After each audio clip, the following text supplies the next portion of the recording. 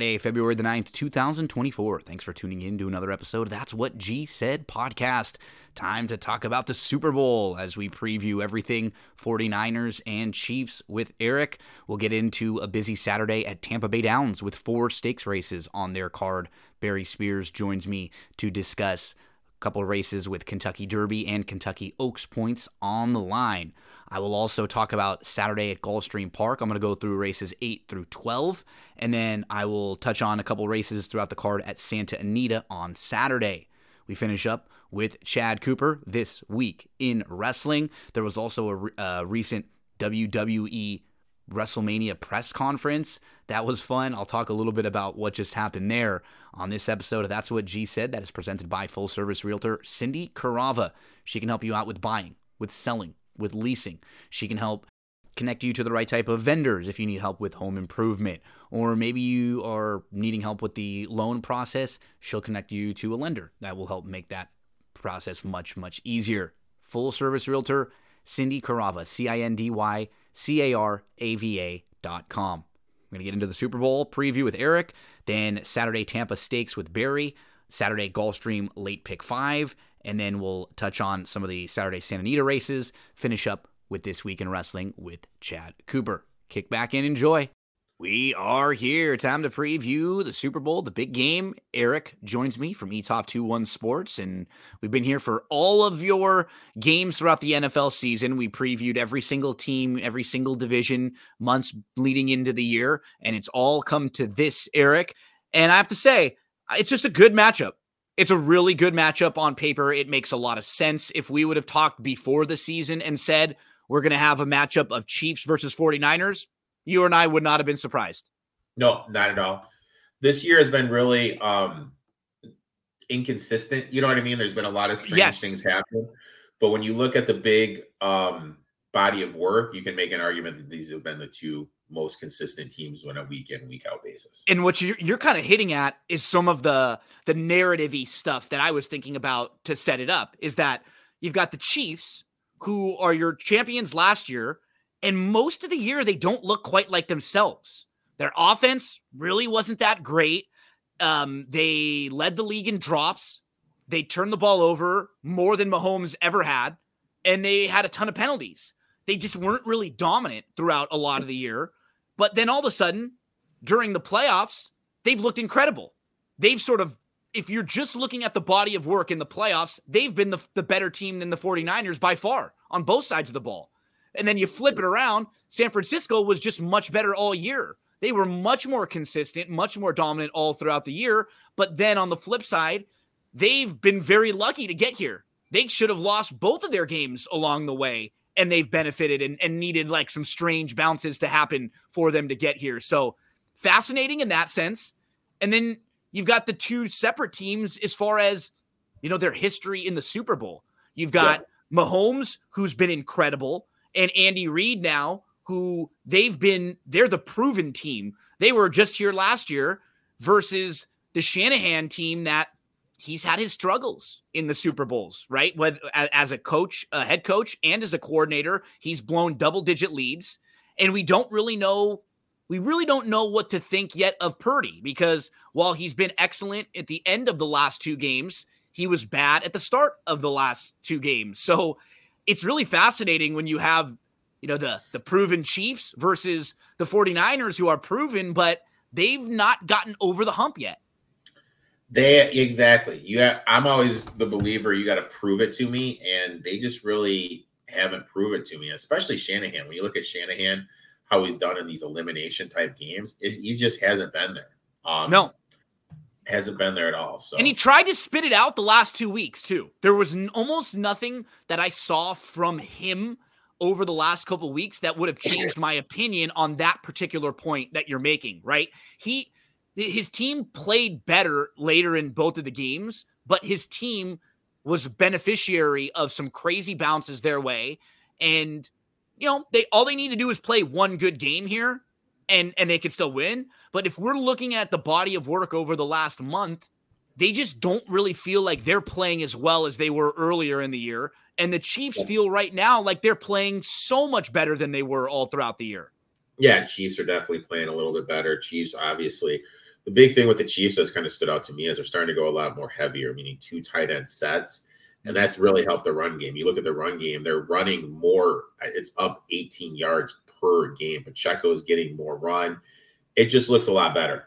These two teams are both top 10 in time of possession because of right? They can lean on the run a little bit. They can control the game. So that's a really fascinating area that I think both teams could really exploit the other. Running the ball. Both of these teams aren't very good stopping the run. No, not at all. And, I kind of expect that, one of my first bets that, I kind of locked in is tied in. A lot of my bets are kind of tied into that narrative, how I had kind of playing out that this is going to be a run heavy game. I don't think we're going to see that many passing yards. I think teams are going to lean on the run. With that, it's going to be a slower pace. So far in the playoffs, it's been a slower pace with the Chiefs. As I mentioned, a lot more 2 heavier tight end sets.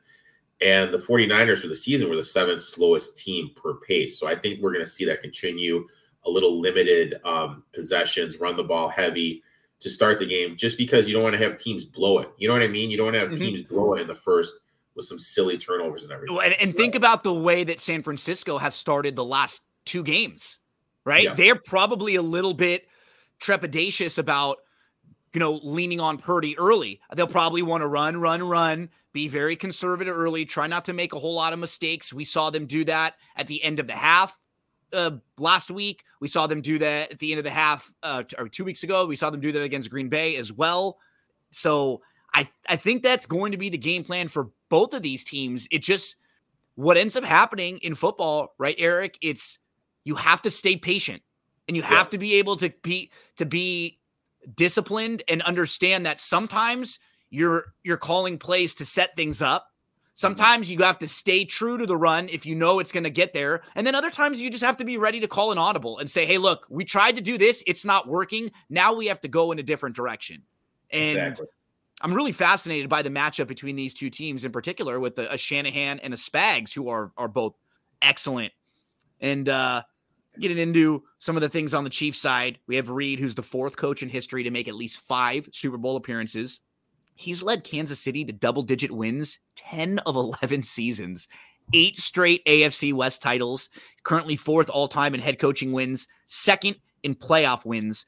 This is their 4th Super Bowl in the last 5 years. They're only the 3rd team in history to have a stretch like that where they've made 4 out of 5 Super Bowls. They're trying to become the first back-to-back Super Bowl winner since 2003, 2004.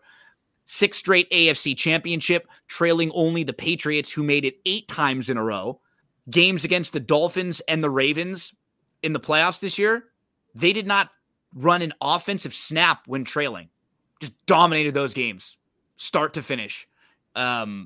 And Mahomes is the first player ever at quarterback to start 4 different Super Bowls before the age of 30. So now let's think about this. It's kind of funny where we sit right now. He has 17 playoff games. So that's a full season, right? That's a full sample size of an extra season of just playoff games for Mahomes. He's 14-3 which is insane. Against the best teams. You're playing against only the best teams. So in those 6 years, those 14 wins, that's more than any other quarterback in history. He has 39 touchdowns, 7 interceptions, and a 106.3 passer rating. He has a 1.7% turnover-worthy play rate, which is a full percentage lower than regular season. You're not supposed to be better against these better teams. His last 6 playoff games, he has 11 touchdowns, no interceptions, 7 yards per attempt, and he's completed 70% of his passes, and they're 6-0. Yeah. It's just amazing, man. It's just, when you think about what he's able to do, it's just absolutely insane. I mean, he's just winning at an insane level. It makes you feel, this is just this is just kind of like the Belichick Brady thing. Just 2 guys got together and it just works out. You know what I mean? Or is this guy really that good? Like, if hypothetically, like if he went to Chicago or if he went, wherever, Houston. That's a great question. How good would they, how much could he pick guys up? Yeah. Right? Like how good, you know what I mean? Like what would Mahomes look like? So I don't know. It's something to it's something to kind of ponder, but you can't really, there's no way to defining it. No. Maybe if you went to New Orleans, because Sean Payton is a pretty good offensive coach as well, but I don't know. Unbelievable. But on the counter to that, he has thrown 4 interceptions in Super Bowl games and only 3 in his other 14 playoff games combined. His completion percentage drops from 69% in the first 3 rounds of the playoffs to 62 in the Super Bowl. Largest decrease among 13 quarterbacks with at least 3 Super Bowl starts. He also goes from 8 yards per attempt to 6.3 in the Super Bowl. But again, we're nitpicking a little bit. He's been amazing. Kelsey has been amazing. 262 yards and 3 touchdowns in 3 games this year. So now Kelsey has played at least 3 playoff games each of the last 5 years. He has 71 yards receiving in 12 straight playoff games. That's his lowest number of receiving yards in the last 12 playoff games, 71. Everything is above that. It's just... the one thing that kind of stood out to me about, 2 weeks ago, that's the most locked in we've seen Kelsey all year. All year. All year. And Hamilton, couldn't do anything. Hamilton elite defending the tight end in coverage is an understatement. That's how good he is. He's one of the top 2 or 3 in the entire league. And then when you see that, when you saw that touchdown on the first one, it was kind of like, okay, he's gonna have it. Yeah. You know what I mean? Because that was just an insane. Hamilton had perfect coverage, and there was just nothing. And there was nothing you could do about it. He was locked in, and when he's like that, are we going to see? Because he's done, historically speaking, the one game where he did against the 49ers, that was a couple years ago. When they won, well. He actually did pretty well. Now, we talked about this, before they played the Lions. Warner's namely the guy defending the tight end, and he's elite. But if the Chiefs are able to run the ball, that's going to force Warner to come up against the line, and then you're going to be able to take advantage of that weakness of the middle of the San Francisco passing defense. Because the Ravens, in my eyes, kind of exposed that, attacking the middle, and that's what teams have started to do the second half of the season, and we've seen them kind of be exposed.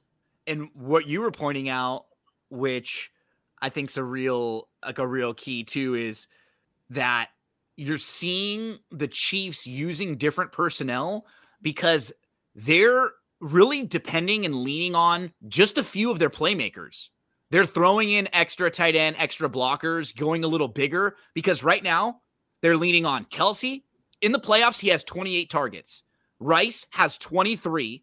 Nobody else has more than 9. They're going Kelsey. The only guy that's had over 4 targets is MVS last game in a game. Yeah. So it's all Kelsey, all Rice, and then Pacheco runs, and they're just leaning on their best players. And when you feel like you have an advantage with Kelsey there and with Rice, that's what they've done. Rice finished the season with 938 yards receiving. He's had 223 yards and a touchdown so far in 3 games in the playoffs. And Pacheco, how about him? His last 6 playoff games, he's averaged 18.7 touches and 90.5 total yards. He has a rushing touchdown in 4 straight playoff games. Really impressive. I like Pacheco a lot this game. Me too. And if Kelsey was able to do that against Hamilton, you pointed out, second highest grade safety in coverage grade during the season by PFF. Against that defense, it's probably going to be even a little softer here. And then on the Chiefs defense, number 2 in yards allowed this year, allowed the third fewest yards per attempt. They have the second most sacks in the league, including the playoffs. They've averaged allowing only 294 total yards per game, the best for the Chiefs franchise since 1995. The Dolphins and Ravens combined to score 17 points. They allowed 4.2 yards per attempt and a 55 passing grade when they used man coverage against Josh Allen, Lamar, and Tua. That's what's going to be interesting because San Francisco is very good against man coverage, and Purdy has been because they have a lot of the man beaters, the man breakers with Kittle, with Debo, with McCaffrey, with Ayuk. And that's going to be one of those sort of strength on strength. because this Chiefs defense, they forced 3 turnovers last week. I will say, though, and you and I were talking about this during the game and even after, I'm going to give the Chiefs a lot of credit for what they did, because we can't fault the Chiefs for what the Ravens' game plan was. But what the hell were the Ravens doing, only running the ball 6 times to running backs throughout the entire game? Yeah, that makes zero sense. Like, it is what it is. You know what Right? I mean? Yeah. Another thing, Justice Hill, 70% of the snaps. Like, what's your thought process there? Why are you giving him 70% of the run? You know what I mean? It just doesn't make sense to me. Like, their whole thought process, game process, it kind of made me feel like they're trying to prove Lamar was just as It did. good. It felt like they were trying to prove he's a drop back passer like Mahomes. He can make all the throws, and every game is different. Every opponent is different. You have to do what's best and what it makes the most sense against each opponent. And the other thing, it's kind of like the quote unquote Chiefs factor, Mahomes factor, whatever. You feel perceived pressure. You get down that early 7-0. Yep. And then you're like, oh shit, we need to score. Instead of just staying with the game plan, running the ball, you start pressing a little bit. You know what I mean? It's like second quarter, you're down 7 points. The game is far from over, but you feel that perceived pressure. So, you know, that could have this effect on Shanahan. Shanahan's proven in the big game he hasn't really. Yeah, so you know it's a really interesting matchup. Spagnuolo, Spags, Shanahan, Reed. All these guys are just excellent with their halftime adjustments. I know Wilkes is getting like a lot of credit for what he did and for his second half adjustments against the Lions. He just played man. You know what I mean? It wasn't like any earth-shattering thing he did. He's like, okay, we're going to play man. And the Lions made mistakes. Yeah, the Lions made mistakes. Fumble, 2 drops, and then a couple of questionable.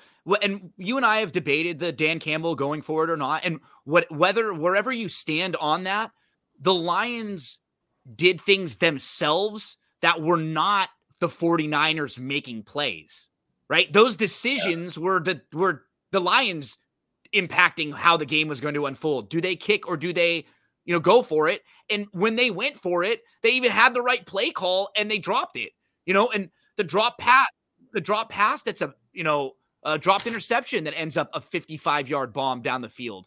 That was nothing from San Francisco. There was no skill on that at all. The fumble from Gibbs, that was a gift again. So these are things where, they didn't make the adjustments as much as it felt like the Lions really got tight. And the Lions did not play nearly as well. And similar happened with Green Bay. You just feel like if San Francisco runs into another team that plays well, they have a tough time. And that's where I'm kind of getting at here. And it seems like just kind of overall talking for one side or the other. Did you lock in like the Chiefs in this game? So I have a ton of bets this game, man. Yeah, and we're going to get to a bunch of them. But overall, you're leaning more Chiefs than 49ers just on the side?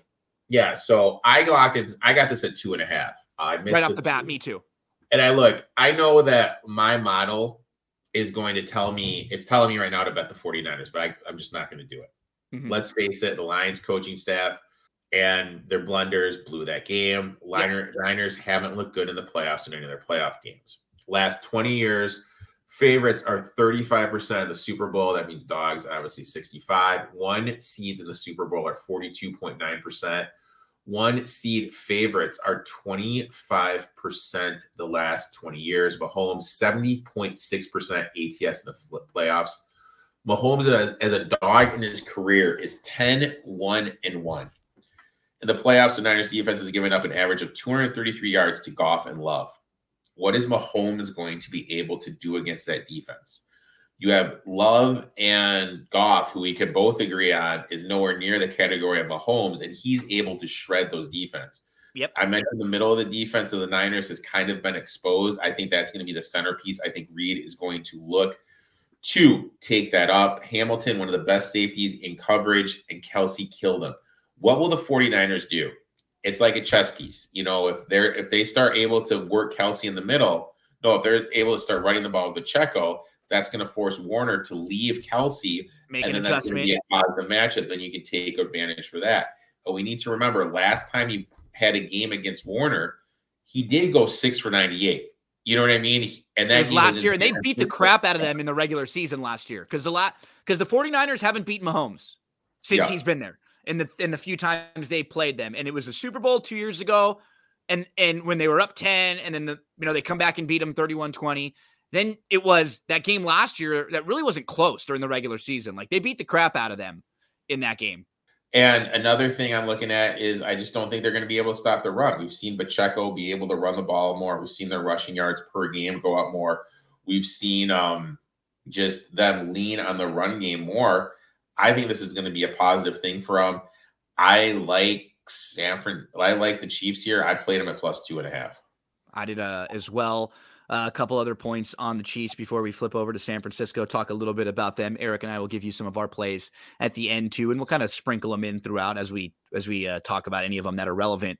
The defensive tackles. This is where San Francisco struggles also. Their offensive line is not very good. They have a great offensive lineman, and the rest of them are DTs, Jones and Karlaftis, have 24 combined sacks and 54 quarterback hits this year, including the playoffs. Jones actually doesn't have a sack, I think, in the Super Bowl, but he gets up in big games and big moments and makes huge plays. And I'm expecting that to be here. They finished second in total quarterback pressures, hurrying, hitting, or sacking opposing passers, almost 28% of dropbacks. That's a ton. They have a strong secondary with Snead, McDuffie, and Justin Reed. And what we saw, players on their defense just played better, and younger players now gaining more experience since week 14. They are fourth in coverage grade, first in yards per coverage snap, second in yards per reception, second in forced incompletions. Snead playing very well, not committing penalties. They have young defensive back like Williams and Watson that have really helped them. And Connor, free safety, he's tied for overall grade 7th among 93 safeties since week 14, and he had to fill in. They were aggressive last week. They were blitzing 20 times. They posted a huge pressure rate, 4 sacks. They allowed only 3 of 11 on third down. They won the time of possession in that game against Baltimore by more than 15 minutes. It was the worst performance by EPA per drive for the Ravens and the second worst by EPA per dropback in games that Lamar played this year. So that defense is strong, but like all, Erik, there are holes too. In the middle, they've allowed 13 of 15 targets to the tight end. Maybe this is a Kittle game here. Maybe a spot for him to work in the middle of the field. But I do think one major strength, and one, if you're just matching them up, the special teams and the kicking game for Kansas City is so much better and more proven than for San Francisco. When you have Butker, who set a career high in field goal conversions this year, 33 out of 35. He did not miss one extra point all year, and he's hit all 7 of his field goals in the playoffs. And we've got on the other side, rookie kicker Moody. He's missed at least a kick in his last 3 games. I think one of the key players of the game, you mentioned him when you're talking, was Snead. The Chiefs run a lot of too high safeties. And Ayuk in that coverage this year only has an 18% target share, and he runs 75% of his routes on the perimeter during the too high safety look. That means he's more than likely going to be shadowed by Snead, just because Snead doesn't go to the inside. So that means he's going to be on the best receiver on the outside, and that's Ayuk, because Deebo's going to be in the slot, if that makes sense. And when you look at it, the Chiefs this year in the regular season only allowed 43.8 yards per game to opponents' outside wide receiver ones. So I really think if Snead's able to take a piece away in Ayuk, that's going to take a little bit of the pressure off of the defense. For me, one of the guys I'm looking to fade is Ayuk. Because I think Snead's going to show. Hoping Snead can lock him down. One of the things we've seen with this team, as I was pointing out, they led the league in drops, the Chiefs, and in drop rate. But in the playoffs, they've only had 2 drops. They've cut their drop rate in half. But here's an example. Against the Dolphins, They dropped a pass, they botched a snap, and they had a penalty. 3 different touchdowns got wiped out in that game against the Dolphins. It didn't matter in that game, but against the 49ers, it might. How about against the Bills when Hardman had that goal line fumble that allowed Buffalo to stay in the game? They have to play as clean a game as possible here. There was a huge play that went for them last week on the Flowers play, right? At the goal line, they get a strip, and it goes their way, and that flips the whole game. Kind of funny. The best part of that, some guy I follow tweeted out karma, because I don't know if you remember, they got the first down against the Chargers that like sealed the game. Yep. But he ran it in, and the guy tweeted at him like his tweet was, you would have loved that score right then, right? That was one of those. The tweet he just added him. He goes, "At Zay Flowers, karma's a bitch," and then he retweeted it, like I was saying, or something like, I don't know. He like totally called him out, but that just reminds me. I got a kick out of it. Me too. That's like when I was young, my dad used to always point that out in games. Like, when your team is beating someone big, you want to save some of those for the next time, right? You don't need to rub it in right then. And that's what that felt like right there. So they are the 9th team in the last 20 years to pull off upsets in the divisional round and the conference championship. 6 of the previous 8 went on to win the Super Bowl. Mahomes is 3-0 in the playoffs as an underdog straight up. This is a crazy stat. So Mahomes, underdog in the playoffs, 3-0. Brett Favre, Dan Marino, Steve Young, and Jim Kelly as underdogs in the playoffs combined, 3-25. And Mahomes, 3-0. Overall, in his career as an underdog, he's 9-3 straight up. This year, Chiefs are 12-8 against the spread, including the playoffs. 49ers 9-10. This Chiefs team actually didn't even score a point in the second half of the game last week. They're the first team since the 2010 Steelers to go scoreless in the second half of the AFC title game and still win. They only had 98 total yards, and they went just 3 of 8 on third down against a good Baltimore defense. One thing in this game, though, I think really we're going to see Spags, he's not really talked about enough, Erik, as each year, because he's not a guy who is as good, I think, during the regular season, because for him, it's all about the adjustments that you make. And for him, it's all game to game, being able to call things a little bit differently. That's what I like about him. He's not necessarily as flashy. His teams don't usually stack up as much like defensive counting stats, but in these big games and in these big moments, reminds me a little bit of the Bengals coordinator. They just know how to make some adjustments in the games to make things a little bit more difficult on you. Spags is 17-4 in the playoffs as a defensive coordinator, 3 Super Bowl victories. In the last game against Baltimore, it was the second best game he's ever coordinated based on EPA per play in the playoffs. And the best one ever was the win against the Dolphins 3 weeks ago.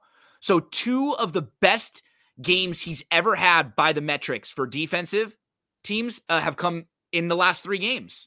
And that's not a surprise. This is the best defense that Mahomes has ever had. Oh, by far. But they still can't stop the run. You know what I mean? And and they look back at it, that's just something that just kind of shows how bad they've been. I guess that's my point. And they've been fortunate to get up in these games in the playoffs too, right? It kind of reminds us of what happened with San Francisco all through the year, where San Francisco would get up and other teams wouldn't be able to run the ball against them as much because you're down 10, you're down 14, you have to try to throw the ball. And then, it's a little more difficult to stay consistent then. But, this 49ers team, they're in their 3rd straight NFC championship game. They're 4th in 5 seasons. They just pulled off the biggest comeback in NFC title game history. This is the 3rd Super Bowl for Shanahan, one as the offensive coordinator of the Falcons, one as the 49ers head coach. I mentioned those games where he saw teams blow a 25-point lead and a 10-point lead in those games. The Chiefs scored 21 unanswered fourth quarter points back in that game in 2019. They were down by 10, and they scored 21 straight to win by 11. So in the fourth quarter of those 2 games that Shanahan has been the offensive mind, the offensive coordinator and the head coach, his teams have gone 0 for 6 on third down with a combined 0 points, 39% completion percentage, and 4.3 yards per play. They get tight in the fourth quarter, man. He hasn't completed a first down. But with a win in this game, the 49ers would become in a tie for the most wins in Super Bowl history. But they haven't won one since 94. They did lead the league in scoring this year, 61 total touchdowns during the regular season. McCaffrey led the league in rushing and in total yards, 564 yards receiving, 1,459 yards rushing. He had 21 touchdowns. Brock Purdy, third youngest quarterback ever to start a Super Bowl. He turned just 24 on December the 27th. He's gone 21-5 as a starter, including the playoffs, 44 touchdowns, 15 interceptions. This year, he was first in yards per attempt, top 5 in yards, touchdowns, passer rating, but he struggled a little during the playoffs. Against Green Bay, he had 10 off-target throws, which was the most he's had in any game all year. But there was at least 2 interceptions dropped. Didn't hurt him. Against the Lions, 7 off-target throws. Same sort of thing. Probably 2 more that could have been intercepted that weren't. Didn't hurt him. He did complete 13 of 16 in the second half. And the scrambles. I mean, that was the key. 3 scrambles for 52 yards, all of them giving San Francisco a first down. He also completed 3 passes on scrambles. So, Erik, there were 6 times you got him out of the box. He was moving. You probably thought you had him, and he either picked up a first down with his legs or threw a first down. And those are backbreakers. Those are just killers.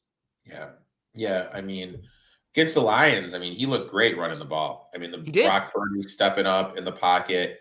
And that's some athleticism we've never seen before. But that's going to give Spoles another thing he kind of has to plan for. Now, this 49ers team is number 3 in scoring defense. They have 6 defensive starters who have been here in a Super Bowl before. But their defense, by all the metrics, is a little overrated, overhyped. By counting stats, they're good. But when you look at some of the advanced metrics, they're not fantastic. In the regular season, they allowed the 6th fewest receptions of 14 or more yards. During the playoffs in 2 games, they've allowed 13 receptions of 14 plus yards. Huge plays they're allowing. They're good at defending the middle of the field and the tight end. You've pointed that out a few times with Warner. But in the 3 matchups with Kelsey and Mahomes, they've completed 20 out of 24 targets for 255 yards and a touchdown. 3 games against the 49ers. So they're not stopping them a whole lot there. They should have lost both of their playoff games. They're down to Green Bay. They need a last-minute touchdown drive and an interception. Down 17 against the Lions. Drops, turnovers, failing 4th downs. All these crazy things they've needed in order for things to go their way. Now, another point, last week we're talking about the Lions and the kicker. They had a kicker who struggled, and that's one of the reasons maybe why they didn't go for it. And the 49ers have a kicker who struggled in that same range. We saw him miss a kick that was like the same in range that Badgley was going to be asked to either kick a 45 or a 48-yard one. Moody, at least 1 field goal or extra point missed in each of his last 3 games. But some real positive stuff for this team, obviously. ESPN has a receiver scoring metric. They have Ayuk leading all receivers in catch score and overall score. Debo leads all receivers in yards after catch score. Kittle leads all tight ends in overall score. And McCaffrey leads all running backs in catch score. So they've got the best receiving running back, the best receiving tight end, the best receiver, and then the best player yards after catch. That's not bad, Erik. That's not bad at all. I mean, you can't complain about. I mean, that's you can't complain. No, that's really impressive. But the weak spot where we want to keep hitting on, the run defense. They rank towards the bottom of the league in success rate and in rushing defensive EPA. DVOA, they were a little bit better. They were 15, but that still shows you they're not even really that good. And that's still only middle of the pack. They allowed the the Green Bay Packers to run for 138 yards. Jones rushed over 100 himself. Last week, the Lions had 182 yards rushing, 6.3 yards per carry. The 49ers have allowed a 79% conversion rate when teams have third or fourth down with 1 or 2 yards to go. They're bad at stopping the power runs. Just not good at that at all. There were only 3 teams in the entire league that allowed a positive EPA on runs up the middle this year. The Panthers, the Giants, and the 49ers. I mean, this team is bottom 10, Eric, in almost every defensive run, like advanced metric. They're really not good against the run. No, not at all. And it can definitely be exposed at. And I think they're going to look to take advantage. I think both teams are going to run the ball. I think this is going to be a running thing. And that kind of, when you bet, it's important to kind of have narratives. Like, it doesn't make sense. For your betting, that makes sense to how you bet something. So, I mean, I have a lot of bets kind of tied in how I think it's going to be a running type game. The first bet that I have that kind of starts into that is, I bet under 9.5 in the first quarter. I expect it to be a rush-heavy team. I think both teams are going to look to run the ball because that's going to be slower pace. These defense struggled to stop the run. So, you know what I mean? I just think we're going to see that running clock. 49ers play at the 7th. Totally agree. Pace in the league. I expect this to be a lot like the Panthers 49ers game was when that first quarter, both teams just had long drives and the quarter was over and one team got 3. KC has started to play a lot more two-end tight end sense, running slower pace. And you mentioned Mahomes' ADOT, average depth of target. He's not throwing the ball deep anymore. An important thing to remember is Rice and Kelsey, everything is underneath. MVS and Watson are the deep threats. And then Tony, Sky Moore, and Hardman are only getting run now when the game is over and they're kneeling. So that's it. They've completely eliminated the deep stuff. Everything's underneath, a lot of running. So look, I bet the under 9.5. And we also need to remember teams don't want to blow it early. They're going to be looking to run the ball, run the clock. They don't want to make silly mistakes. Everyone is going to be nervous. Tied in with that, I also bet the under 23.5 for the first half. So the last 17 years, first half unders are 64.7% ATS. I feel, like I said, both teams are going to be looking to run the clock, sit on the ball. Not really sit on the ball, but kind of feel it out, put themselves in the position, feel out what the defenses are doing, not try to open it up. This isn't like the Chiefs and the Eagles last year where both teams were fast-paced. Not at all. They are running the ball and they're using the run to set up the pass. And knowing that the other team's weakness is the run defense. It just makes the most sense to do this. And then tied in with that, I like betting more points second half than first half. Like I mentioned, first half under 64.7% the last 17 years. I expect that trend to continue. And in that sample size where the first half under hit, all those games, 80% of them, this bet more points second half than first half hit. In the last 17 years of the Super Bowl, when you look at every game, even if the first half overhit, the second half more points scored than first half has hit 65% of the time. Shanahan, Reed, excellent, just excellent halftime adjustments. I expect they're going to be able to take advantage of what these defenses are showing him. Look, I'm not a big Steve Wilkes guy. I think Reed is going to be able to exploit what he comes out with in the defensive end. So, look, I played more points second half than first half. But all those 3 bets are all tied into I expect this to be a lower scoring game. And the reason I like the second half more points more than the first half is you don't want to bet the first half under, have it be like a 6-3, you know what I mean? Like 6-3 or whatever. And then there's only 10 points scored in the second half. And you're like, great, I bet the second half under. Doing it like this, you would have win the bet like that. It's kind of like when the Patriots and Rams played a couple of years ago. Yep. Now, 1 or 2 more notes on just Shanahan, because I've knocked him a little, about some of his weaknesses, but I do want to give him strength overall as a coach because he's just been a fantastic play caller and a coordinator. There have been 13 times when Shanahan's been a coach that he's had a quarterback with at least 10 starts in a season. So, just why that's important is consistency, right? If a guy gets hurt and you have to start 2 or 3 different quarterbacks during the year, that's just hard overall. But if he has a quarterback start 10 times, it's happened, 13 different times for him. They've averaged at least 8 yards per attempt 8 out of 13 times. And so that's 61% of the time he has had a quarterback average 8 yards per attempt. The entire rest of the league is 14%.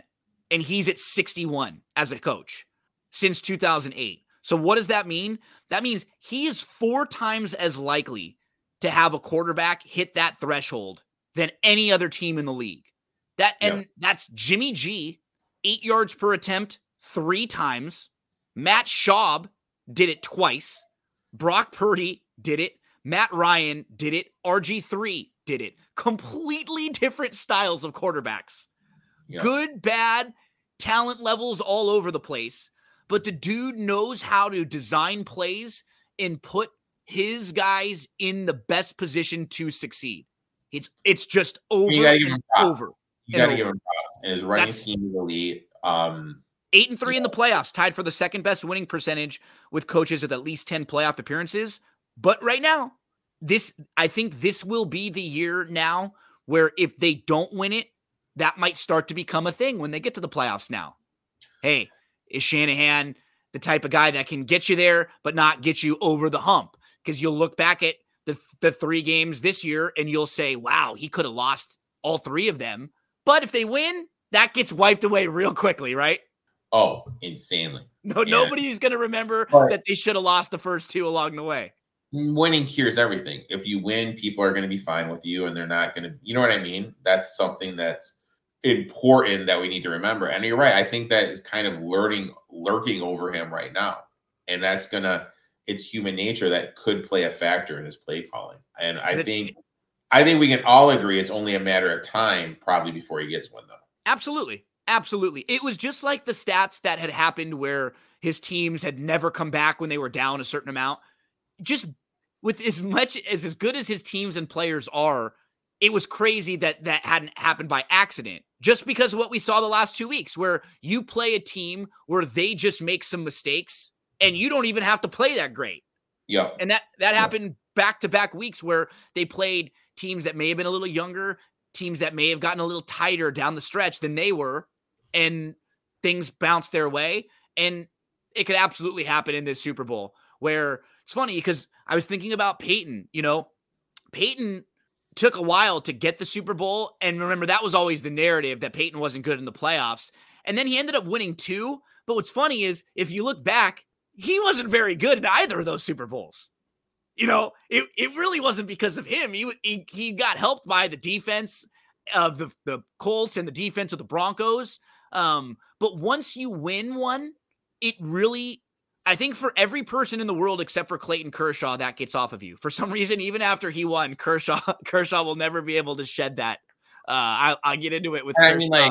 I mean, I'll say this about Kershaw. If everyone looks at the Houston Astros cheating scandal, I think the person that affected the most is probably Kershaw. Absolutely. The whole narrative about his career flipped right then, really. Gone if that plays. If he has 2, because in that series, he was really good in a couple of the games, and then the one game that they blew, he was bad. But if he wins and they have 2 World Series, and that one there, everything is different. But he gets. It's funny because we're off on a tangent, but that's one of those things where I don't necessarily think you should just give him the World Series or give him a bunch of credit, but you shouldn't really blame him either, right? It shouldn't impact him either way. That should be just like a year that you just put a line right through and you don't really judge off of. But it's hard because we all saw the stuff happen. We saw him, up big. We saw the look on his face. We saw that happen, and we've seen it happen again since. But I think about that a lot with him and with some of these guys and the narratives and how now that narrative is going to start to follow Lamar a little bit. Yeah. Right. And now with Shanahan, if he doesn't win now, it'll be at least Oh, and you have to think about it now. And then for the fan base, you get to the point where, damn it, we've been here 4 out of the last 5 years. We haven't won any. And then it almost like the regular season, you get this anxious feeling. It doesn't even feel fun, a lot of it. You're anxious until you get to the playoffs because you just want to get there and get through that to get over it. So, man, it's fascinating. I think we have so many really intriguing storylines.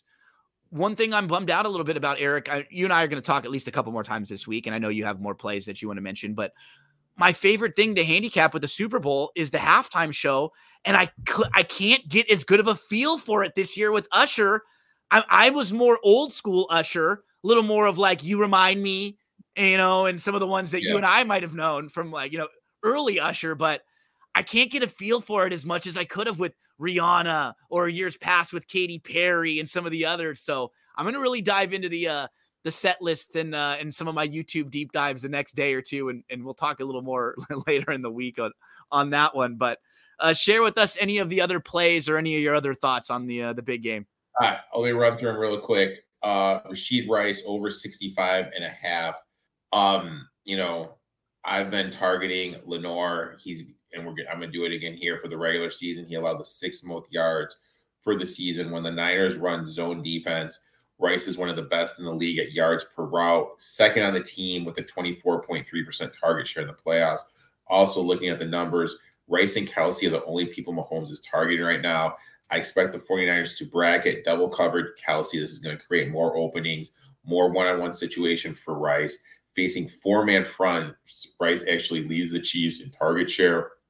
Also, by a great margin, leads the Chiefs in snaps played. Plus, since Thanksgiving, Rice leads the Chiefs in targets, receptions, and yards.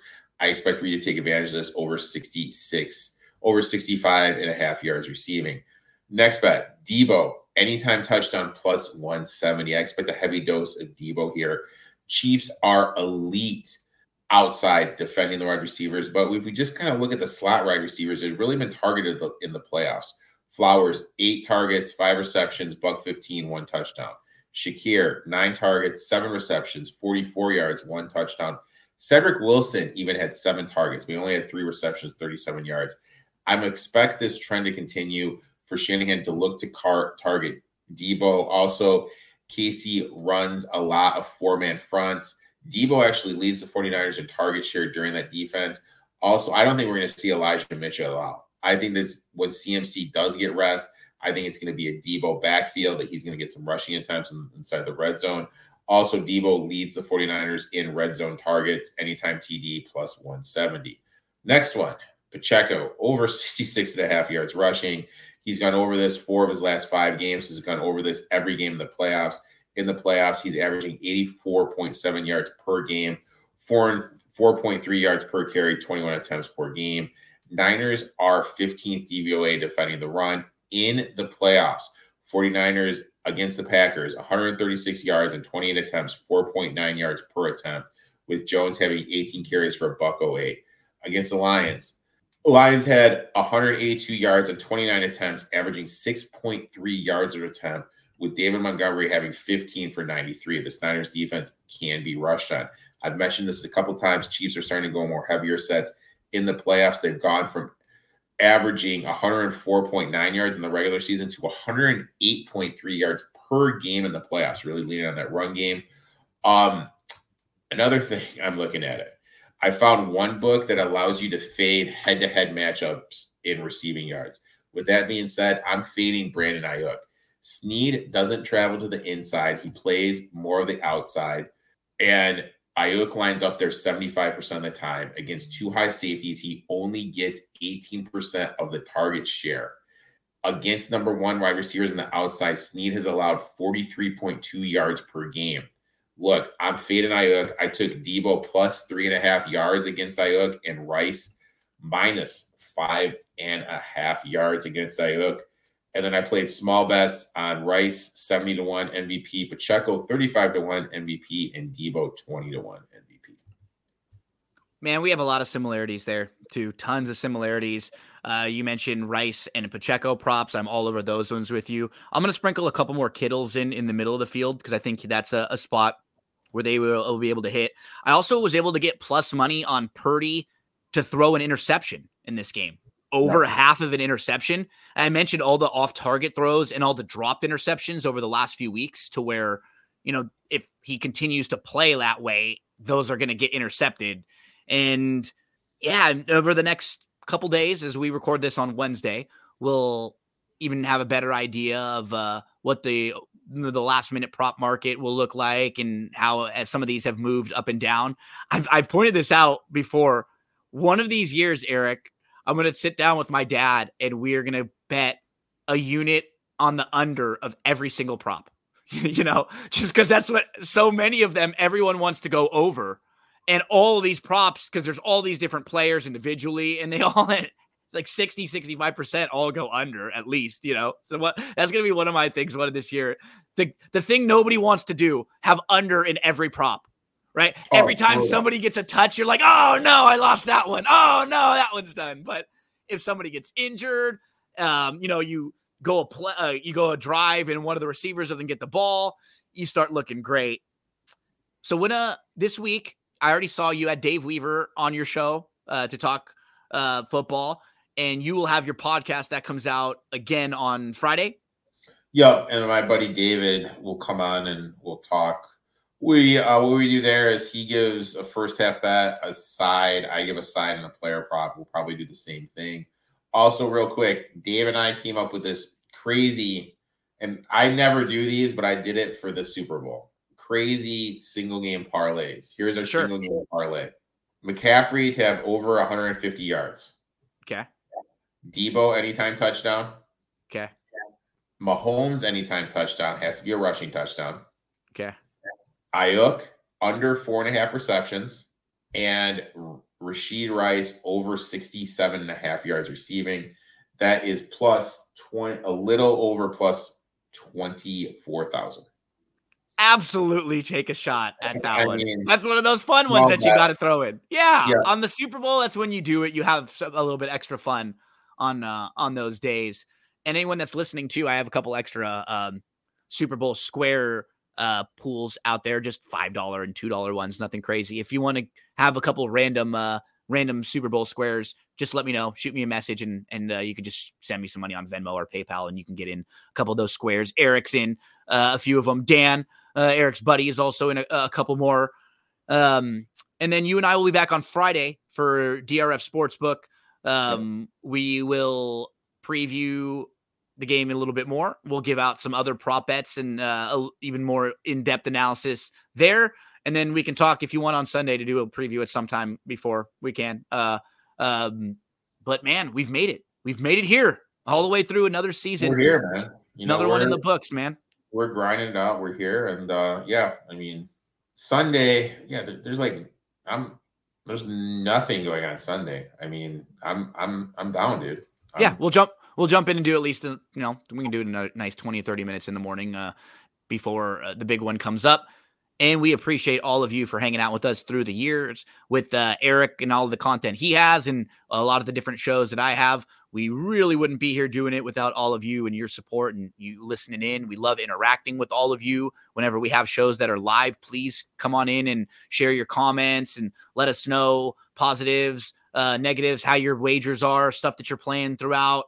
And then we'll change the conversation to some NBA and some college basketball after we finish up with the NFL this week. Erik, we'll be following you at ETOF21 on Twitter, at ETOF21 Sports, all over the place. Thanks so much, buddy. Let's crush it this week. Best of luck, man. Let's make some money, dude.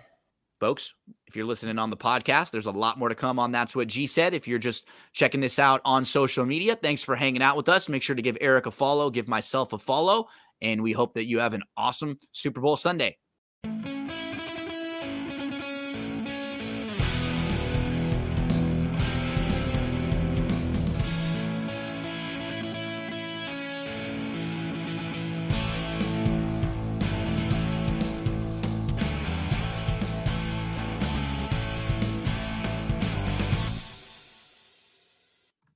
Another big day of racing coming up this weekend, and this time we're going to be heading out to Tampa Bay Downs to talk about a 4 stakes Saturday card with Kentucky Oaks and Kentucky Derby points on the line.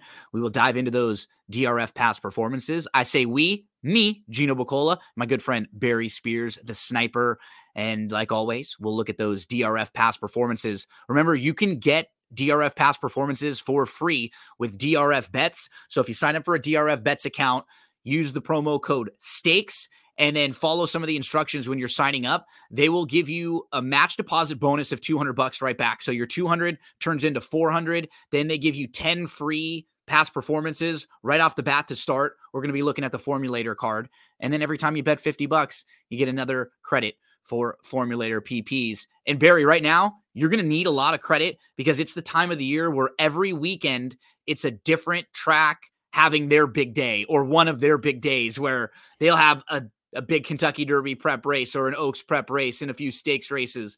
Last weekend, there were 4 different tracks that had them. This weekend, it'll be Tampa. Next weekend, it'll be Fairgrounds. Following that, it'll, I think, go to Oaklawn. And then the March the 2nd is another one of those big days where there's 3 or 4 different tracks. So this is, as a horse racing fan, it is my favorite time. Right as football winds down, you get these really great Saturdays, weekends where you have such big racing.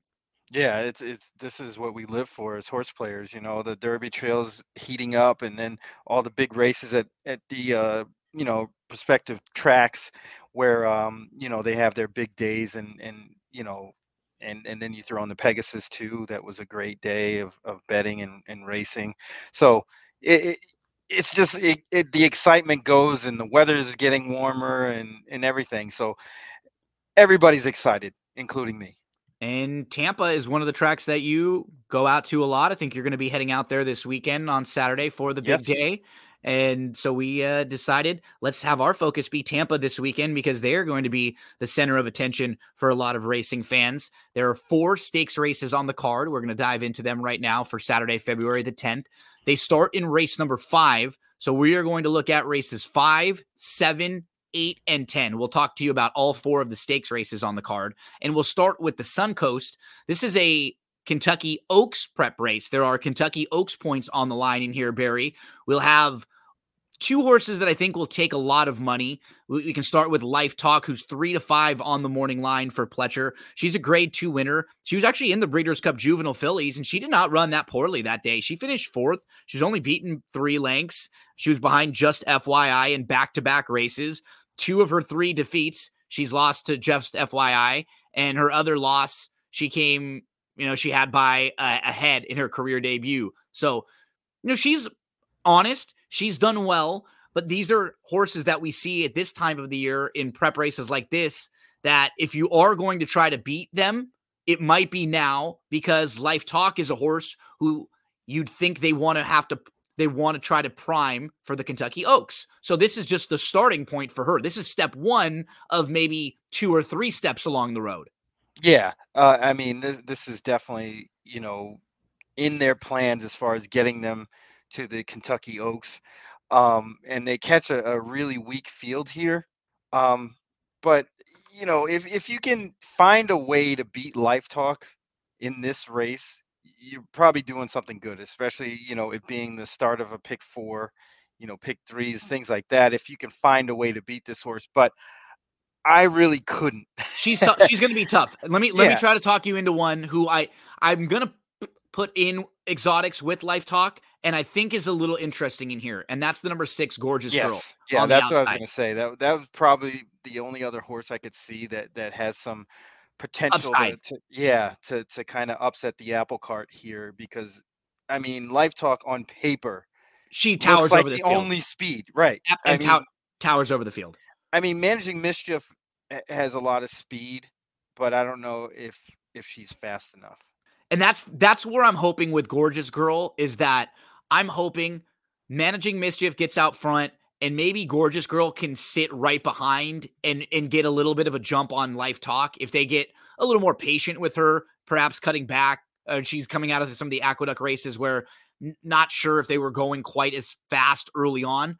I'm looking at the outside with Gorgeous Girl, And I'm just going through her progression, her races overall, and the progression she's shown.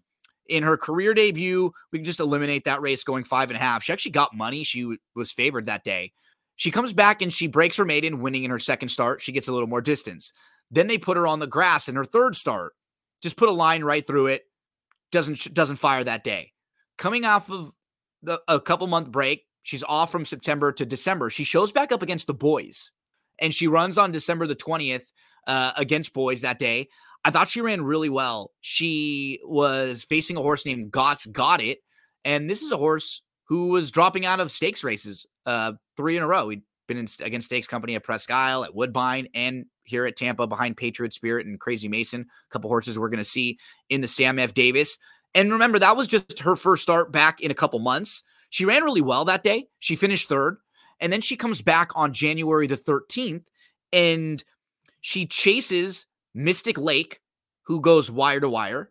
And Mystic Lake's a nice horse. Was coming from Woodbine, is a grade 3 place, multiple stakes placed horse. So she lost to a horse going wire to wire last time out. I thought she closed really well. And I'm hoping from a trip standpoint, she's in a good spot. She seems like she's improving, stepping forward. These are the types of horses who, in 2 months, she probably won't be anywhere close to as good as Life Talk. But if the Life Talk's away a little slow, if they don't get as aggressive here early and they let a couple of these horses get out front, that's the way you can beat a horse like this. And I'm hoping to see Gorgeous Girl sit in second, maybe from the outside. Yeah, I mean, theoretically, like you laid it out, if the 5 Managing Mischief goes to the front, there is a situation where the 6 Gorgeous Girl could box in and Yep. make things a little bit tight. Exactly. Something just like that, right? Just the horse gets a little caught behind horses. Gorgeous Girl's right there, just kind of falls into it. Wasn't this the same sort of situation? Was it last year with Wonderwear? Oh yeah, Wonder Wheel. And yeah. Where they got beat coming off the long, like coming their first start off the bench to a big long shot. I think the horse is running later on today. Yeah, Dreaming of Snow, right? And so that's the type of situation I think you're looking for. I mean, Power Squeeze jumped up. It's always tough when a horse improves that much on the speed figures. Yeah, right? It was dressed up. I think that horse was dressed up. That was a perfect trick win, and I think that might be an outlier figure. The horse that kind of I thought might be very, very interesting that you probably won't get too good of a price on is the 1. You could ask for Mo. I mean, just Shug's training patterns. This horse kind of fits the description because you see the horse started out in a 7 furlong race, and Shug really doesn't crank him up all that much to win first time out.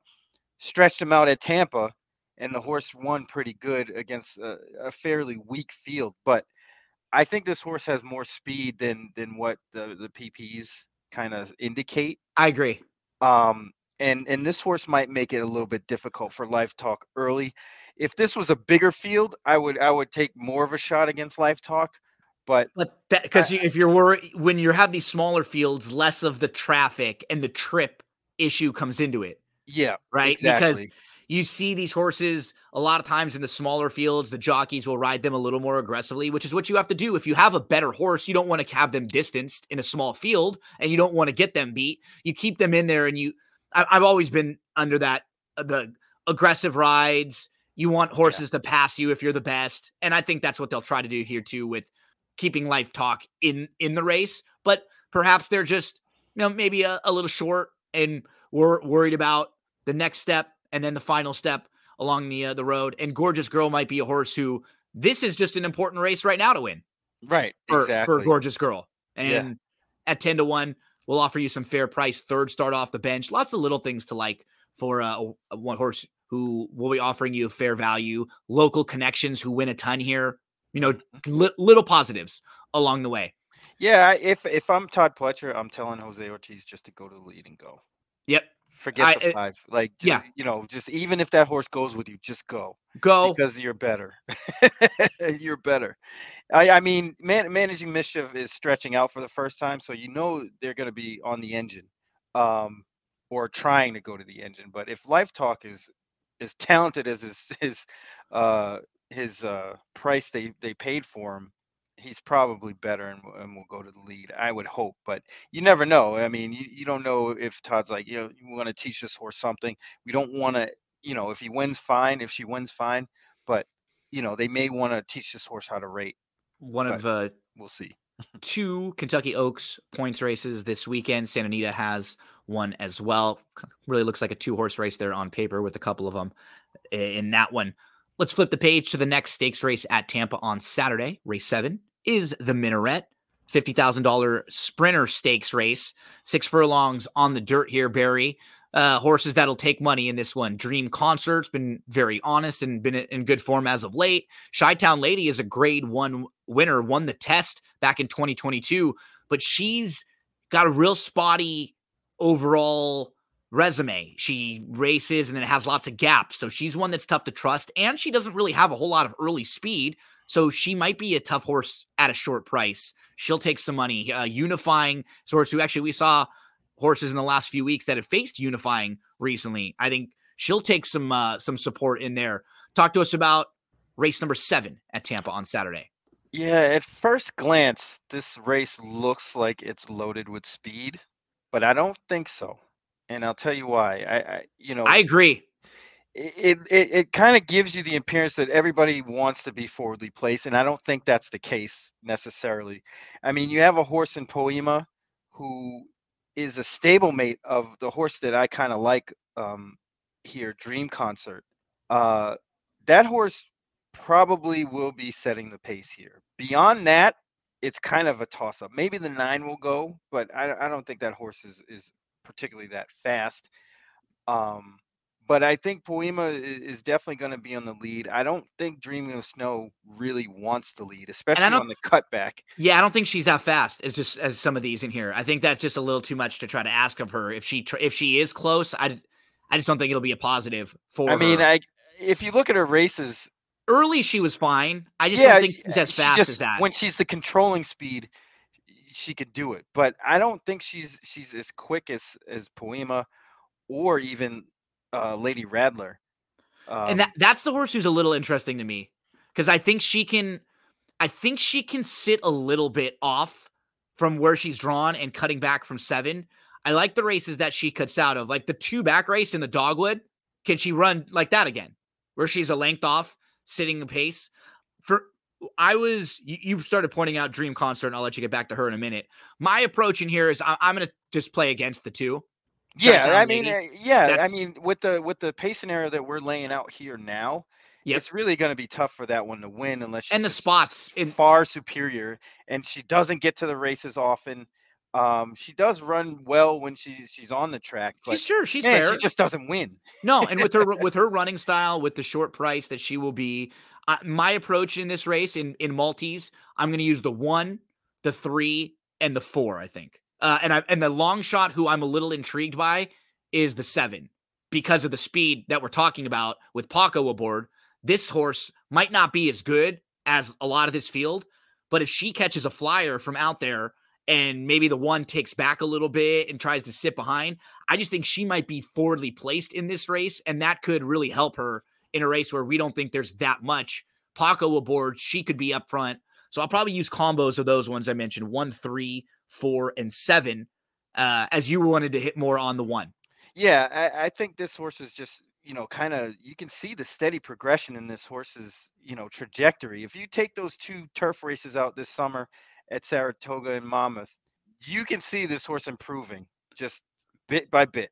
Not really remember, sure why money's they tried gold. To experiment with the turf, but in that race when she lost by 18 lengths, the winner won by 17. I mean, the winner won by 17 and a quarter. And she was second. She was second. She was good. Yeah. I was there that day. I've seen all of this horse's races.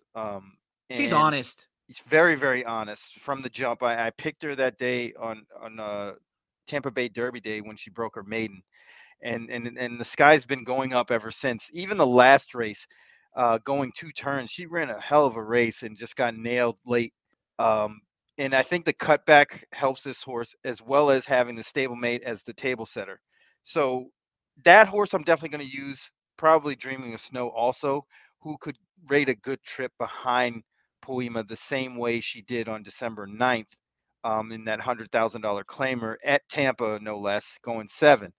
Um, I'm not really sure that 6 is really this horse's best distance, although she's won, but she was far superior than the horses that she ran against when she was running 6.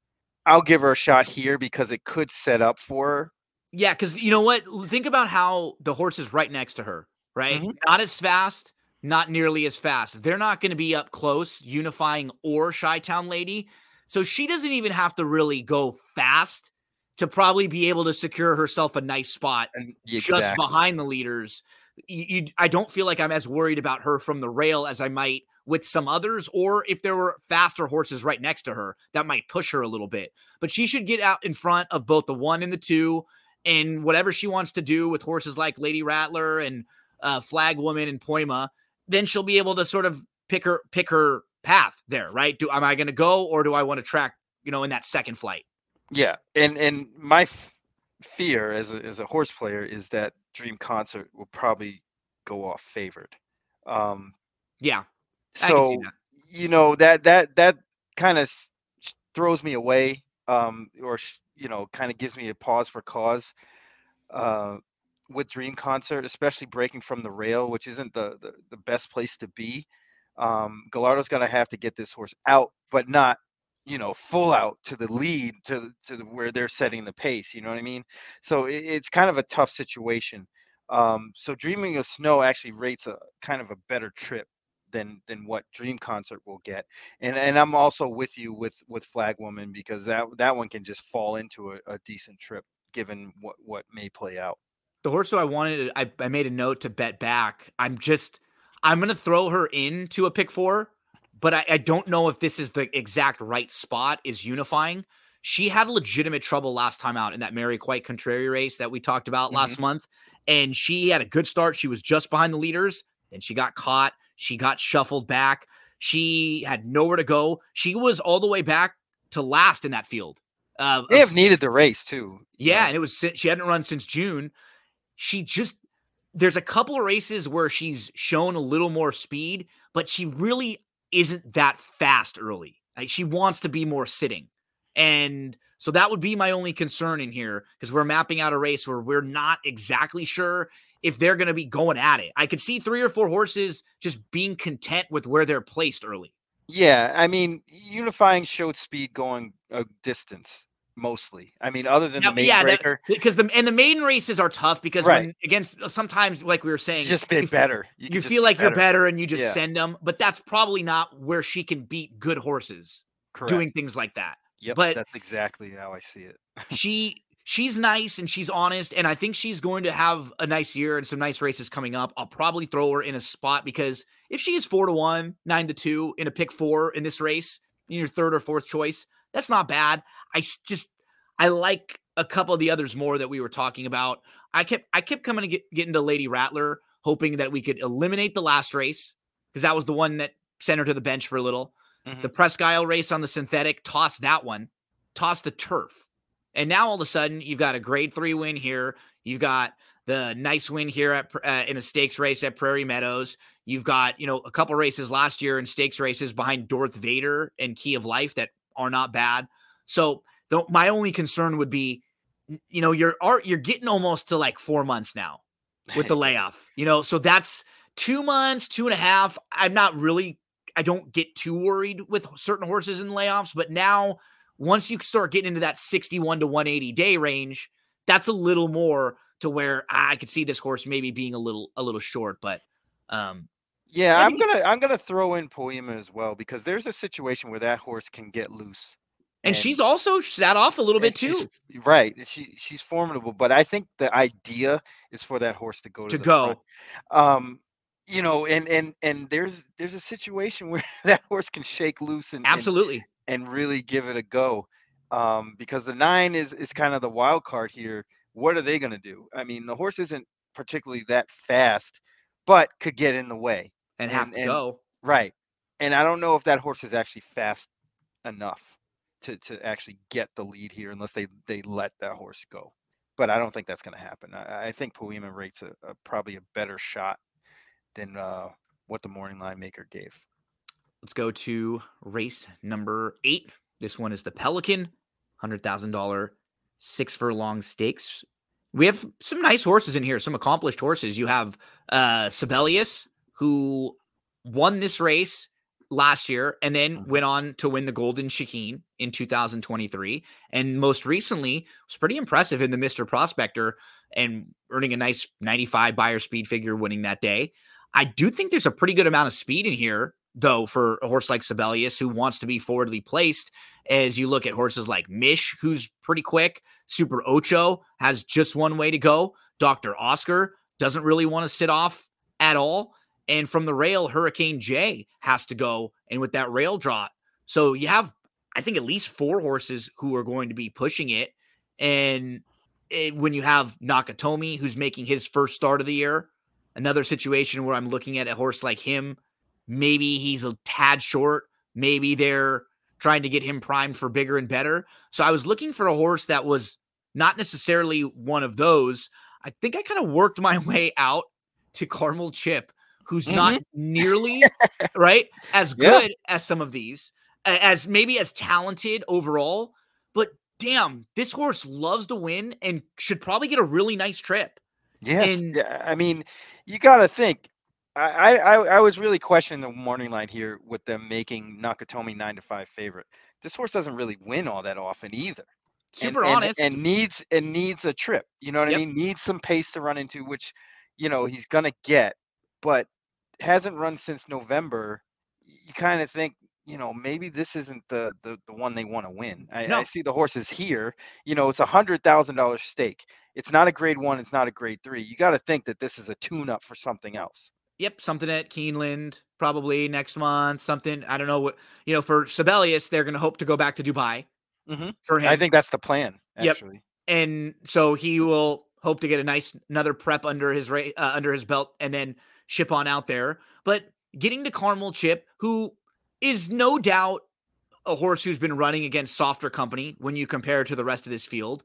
But if you look at what this horse has done recently, so January 8th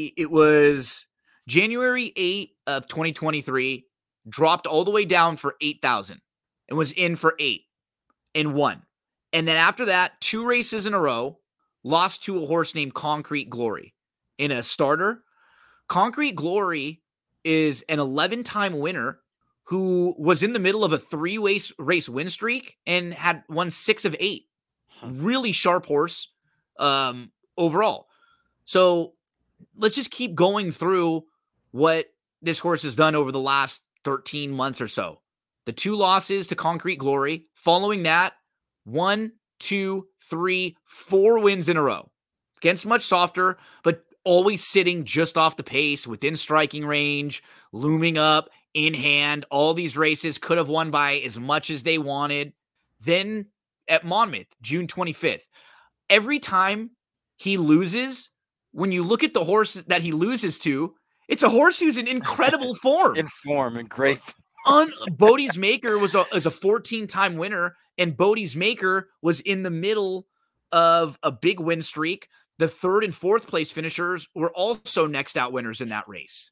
So looking at Roses and Rough Sea, both came back to win their next start. After the Bodie's Maker race, July the 23rd, he runs into a horse named Colonel Bowman at Saratoga.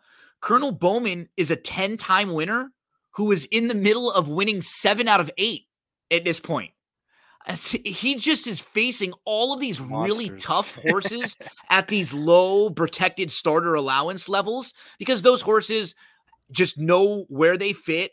They're really nice. They're really honest. He runs into Ever So Mischievous in a first level allowance race. And following that one, Ever So Mischievous goes on to win a stakes race at Churchill, the grade 2 49er, and was actually favored in the Cigar Mile at Aqueduct. Didn't fire that day. It was on a muddy track, so you could just eliminate that race. Just go race by race for Carmel Chip.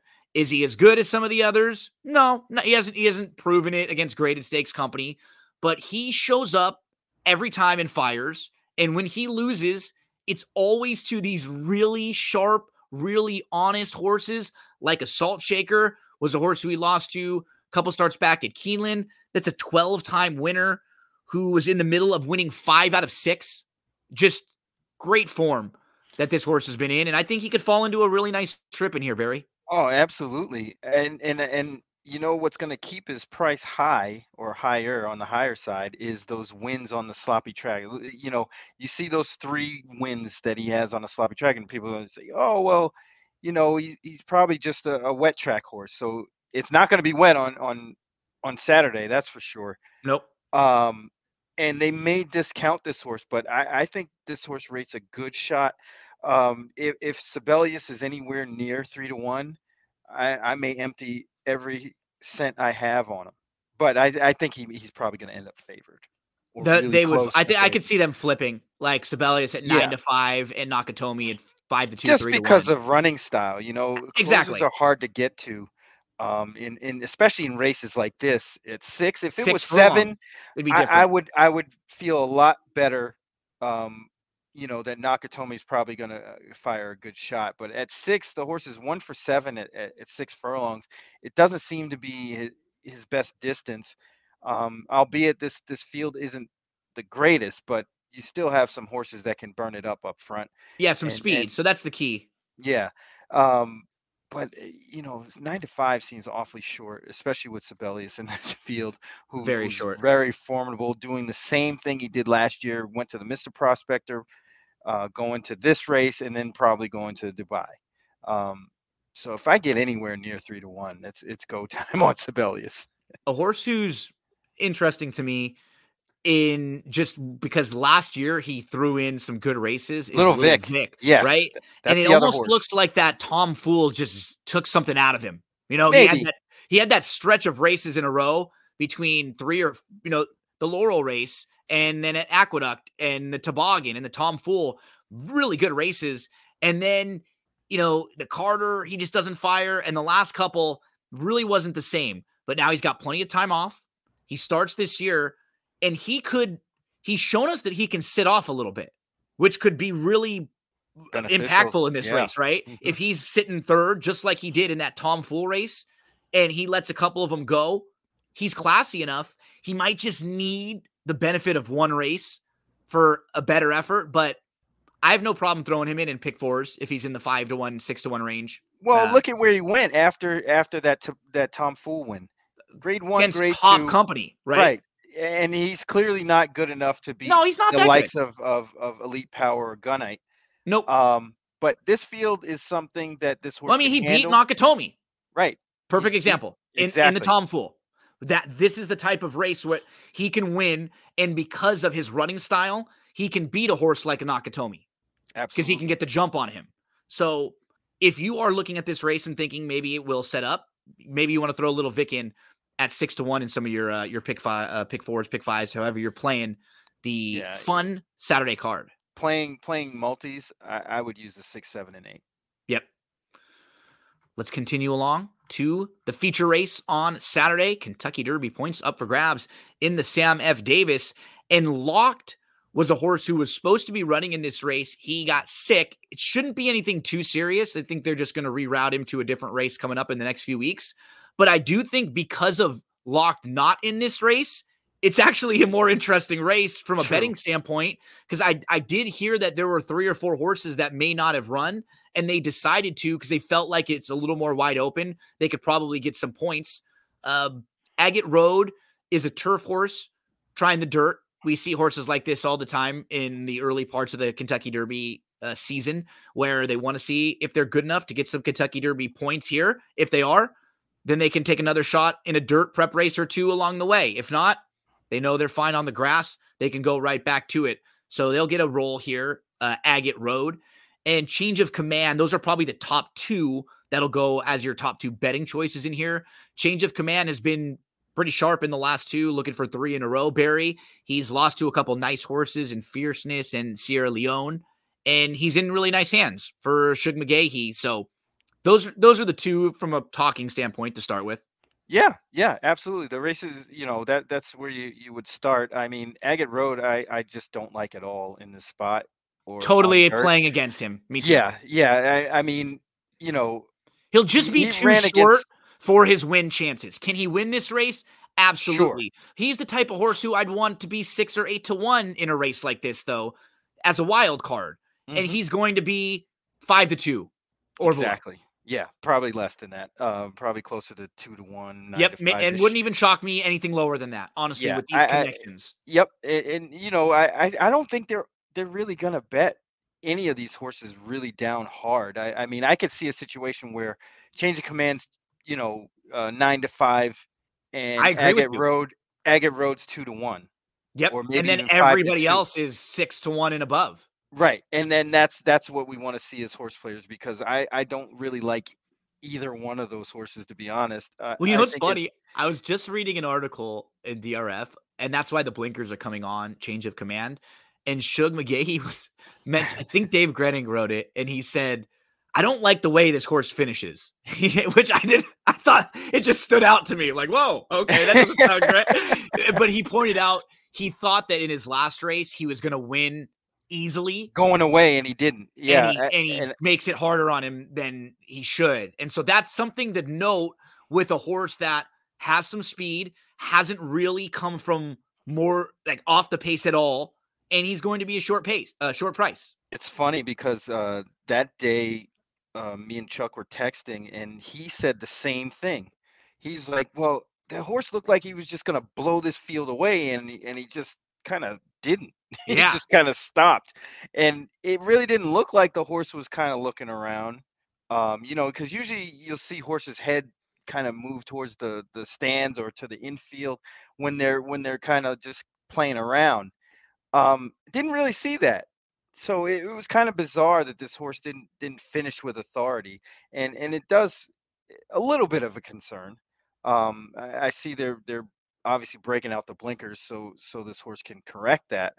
But man, I don't know. There could be some horses here that have some upside, especially the 7 Copper Tax. He really caught my eye, um, mainly because the surface at Aqueduct is real deep, and he may not have liked that track, especially in the mud. It's probably a lot deeper than what you would want, especially a horse that likes wet tracks. Has 2 wins at Delaware on muddy surfaces. He's a But must use to me if you in any sort of late exotics. I think right, you have to use him. but has the speed to compete with these horses. Same thing with Fulmineo, and I like this one better, A, because of the price, but B, because he came back running, and especially on the dirt, because there was some question marks here. I had the question mark. I actually had the winner in that race, but I thought Fulmineo was a little bit over bet. But the horse proved that he can handle the dirt and will probably kind of come out of that Improve. race and improve. And at 15-1 is worth a shot in a race like this where it could be a little bit chaotic, because Well, I is mean, look, change of think about command really want the lead here? I and think. probably Look, not. he was not far behind Agate Road on the turf, and he has the benefit of a recent dirt race under his belt. Right. Versus Agate Road, whose dirt race came early in his career in a race that was taken off the turf. I think wasn't the that jury good. is out on us knowing if he likes the dirt or not, the 6, right? I think Yes. we can say we don't know. At least we know now that Fulmineo has a good effort over this track on the dirt recently. I would absolutely throw him in Yeah. to exotics. I'm playing this race, I think, similar to how you are, where I'm going to probably go 4 or 5 deep with some of that, the next tier of prices, and not the top 2. And Ones funny that I enough, wanted. Go ahead. one horse that I just don't like is West Saratoga. Me neither. Actually, it's funny. He's not on my. He's just dressed up. His 2 wins, the Iroquois and that maiden win, were so dressed up. I mean, got perfect trips both times. Ran pretty good, I guess, against Bookham Dano, who kind of ran off, and that was a good starting point. But unless this horse falls into a perfect trip, I don't see this horse winning this race. And I guess there's a possibility that the horse could fall into a perfect trip, but I'm not sure that this horse made the jump from 2 to 3 either. So there's like 2 things that this horse is going up against, being dressed up in those perfect trip wins, and then not improving from 2 to 3. And that just doesn't spell like a good spot for this horse. And I've seen people actually kind of rate No More Time higher, but I don't have any confidence in that horse either. I The mean, two that I wanted to mention is the 5 and the 2, who I'm going mhm, to throw into some pick fours. So I think if sure. you go through No More Times, first off, I don't think he'll be 10-1. I'd be shocked. He'll be Yeah, he'll he's he'll going be to be half that. way less than that. Yeah, Five maybe five. 4-1. Yeah, I was gonna say that makes more sense.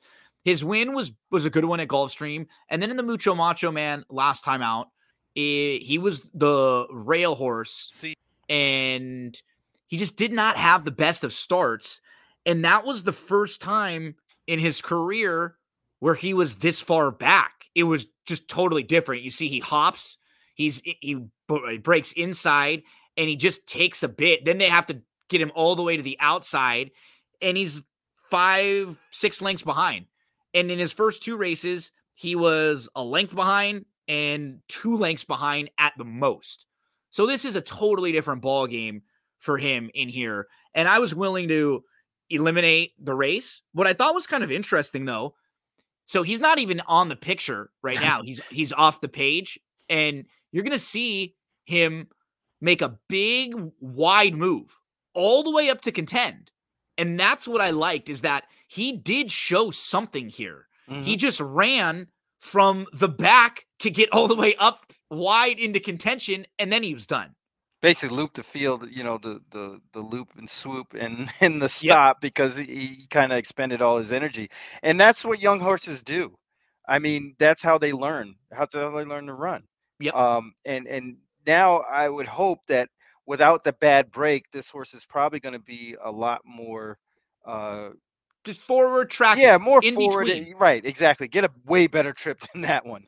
And the race came back okay. The Mucho Macho Man, we think of Othello and Inveigled, who were in the Holy Bull, but keep in mind, First World War, who was in that race, came back and won the Kitten's Joy on the turf. And he's just a nice horse overall. So I think it was a solid group that he faced. I think he could get a really nice trip in here, as we're pointing out. He's going to make his second start back. He was planning on running last week in the Holy Bull. They ran in this spot. They felt it might be a little bit softer. That's probably true, that it's just a little more less proven with some of these horses. Fierceness didn't run well, but on paper, it was more difficult of a spot. The other one for me would be the 2, Tireless. Hmm. His first 2 starts were on the turf. Actually, there's First World War again, who I was just pointing out. He beat him in that first start. Then he ran into a good group at Keeneland from out wide. He drew post 10 that day, and he just got hooked wide all the way around. He was favored in the race that Frontline Warrior won, and we saw, I think, 3 next out winners come out of this race. Edgartown, who was actually behind First World War in the stakes race over the weekend. Real Men Violin, who is a runner-up in the Kentucky Jockey Club also. So strong company that he faces in his first 2 turf starts. Then he moves to the dirt at Churchill, going a mile and an eighth. He's second that day by a horse named Rogel, who's another one who's not bad and has shown some ability. Rogel, after breaking his maiden, went on to finish third behind Change of Command in that race at Gulfstream Park. So I'm just looking at some of the foes that he faced, and what I like is he put it all together last time out. And speed figures, he's just a cut below. So I don't think he's going to get bet in this race. As we pointed out, he's in the tier with the other players below. And he's a fun horse for me to throw into the pick 4, because he could sit a really nice trip. He's proven at Tampa, going just about this trip right now. And I think he'll save ground and sit not far off the lead. So my approach, throw in some of these 6 to 10, 15 to 1 shot horses. That's how I'm going to approach the Sam F. Davis, because I don't think either of the 2 short prices has to win this thing. No, I agree, and I think Tireless actually rates probably better than the stablemate Agate Road. Even though, I mean, look at how much they paid for Tireless. They paid more money, And I was going to say, 875K. look at the 2 in this race. Yeah, Between Agate Road and Tireless, a nice 1.5 million right there between those 2. yes, Running in wild, here. man. Yeah. And Change of Command is $1 million horse himself. So it's really bizarre, and honestly, I think the board will probably kind of guide me a lot more.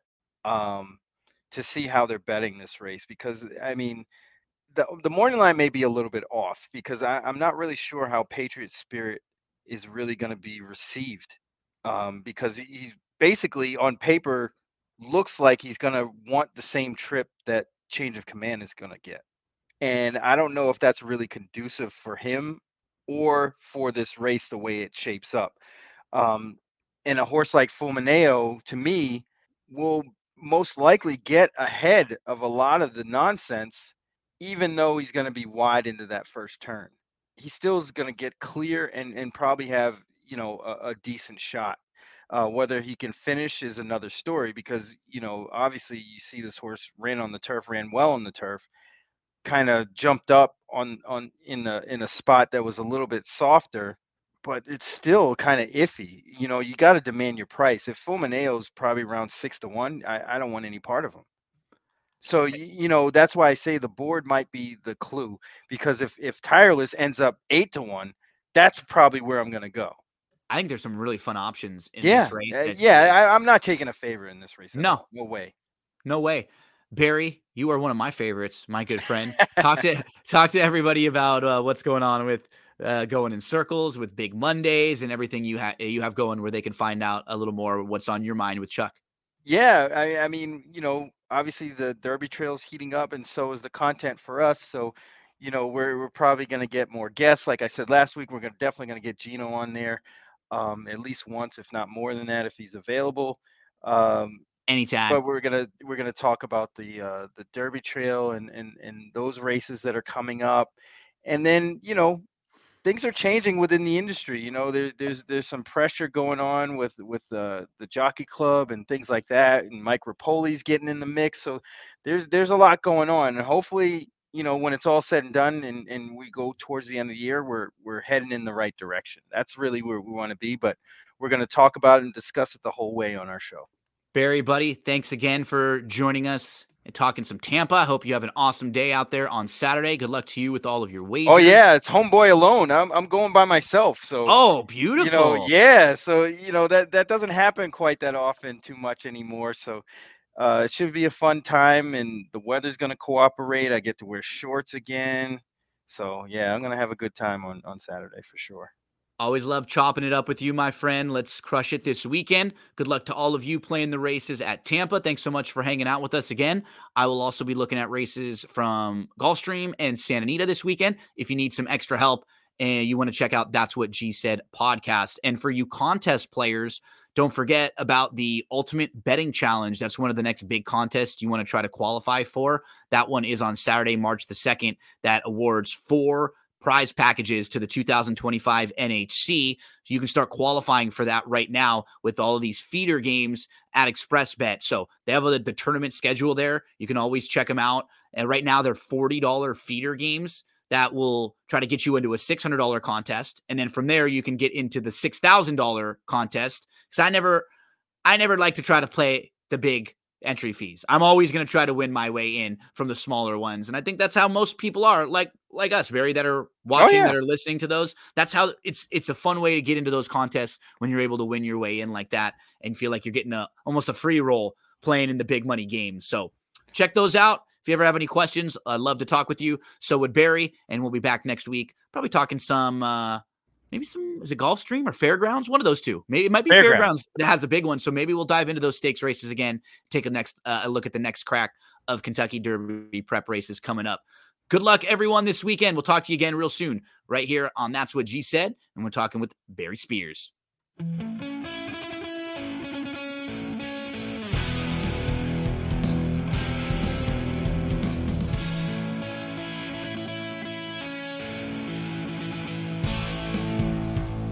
Big thank you to Barry for helping us out with Saturday Tampa.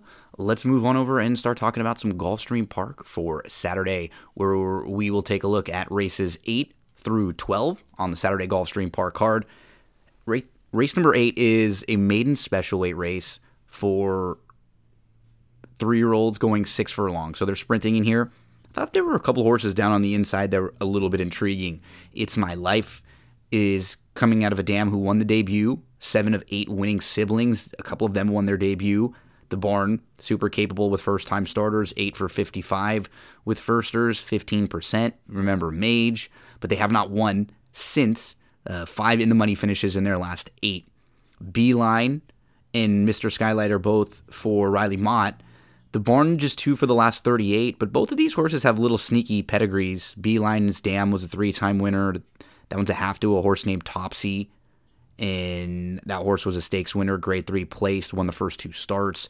Mr. Skylight's Dam won the debut and was a stakes winner, and 3 of 4 winning Sibs. I thought both of those two were a little bit interesting. Hunt Ball, to me, is the horse to beat on the cutback. So nothing too crazy outside the box there, but I think Hunt Ball fits really well. And then the horses down on the inside are interesting. Secret Crush, of course, will take some money for Pletcher. 5 siblings, 4 winners for that firster. In the 9th race, it's the Gulfstream Park Turf Sprint, going 5 on the turf. I thought the one Heaven Street was interesting. He tried the synthetic last time out and was on the dirt 2 starts back. And you can see he's just a turf horse. He does not run well on either of those surfaces. Now, if we go back to October, 3 races back, the last time he was on the grass, he ran really well. He won a race at Keeneland, in an allowance race. It was a field of 12. The horse who finished second that day came back next out to win at Fairgrounds. And Heaven Street sat 4th, just about 2 lengths off, moved to the outside, tipped off the rail, and was very game. The type of trip that you want a horse to be able to have in a turf sprint like this. I think he has a little versatility to him. I'm going to include Heaven Street in all exotics. The 4 Panther Island should be tough. The 7 Caratori is probably the horse to beat. Second start off the bench. They're hoping to sit maybe 3rd, because it looks like that's right, and Hope in him will both be flying early. They're both really quick. Coppola is not slow, and he doesn't really want to pass horses all that much. He had a great trip last time out.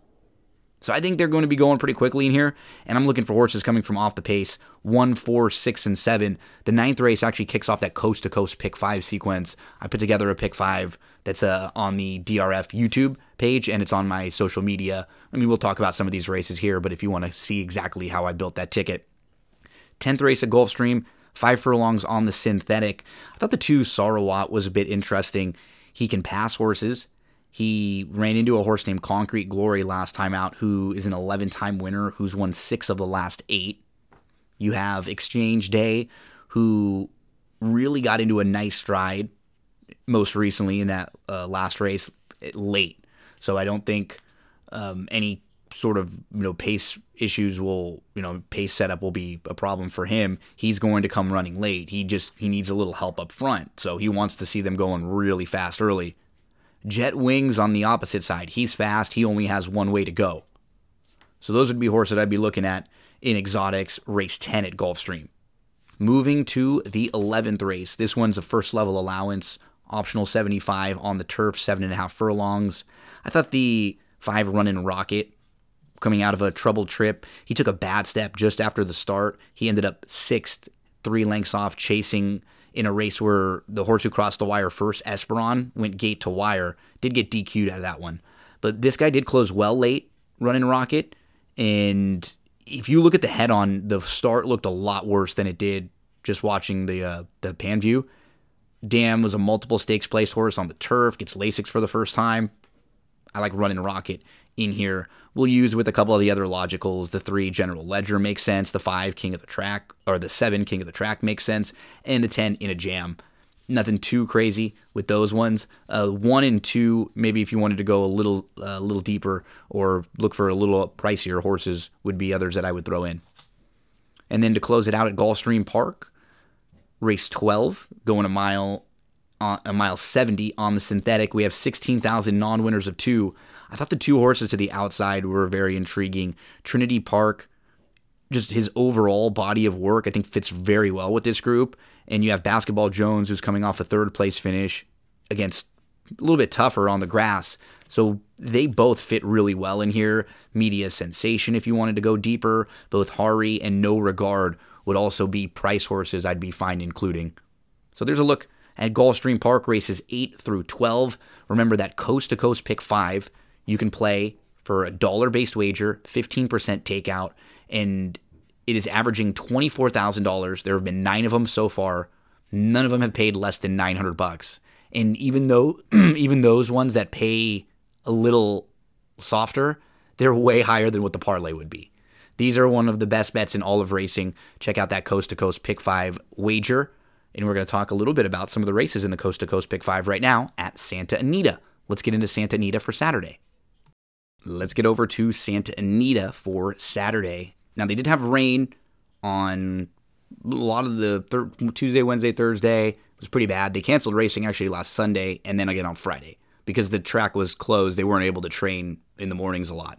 But Saturday should be good, and they're going to make up and have a 5-day racing week next week with racing on Thursday and then holiday Monday racing.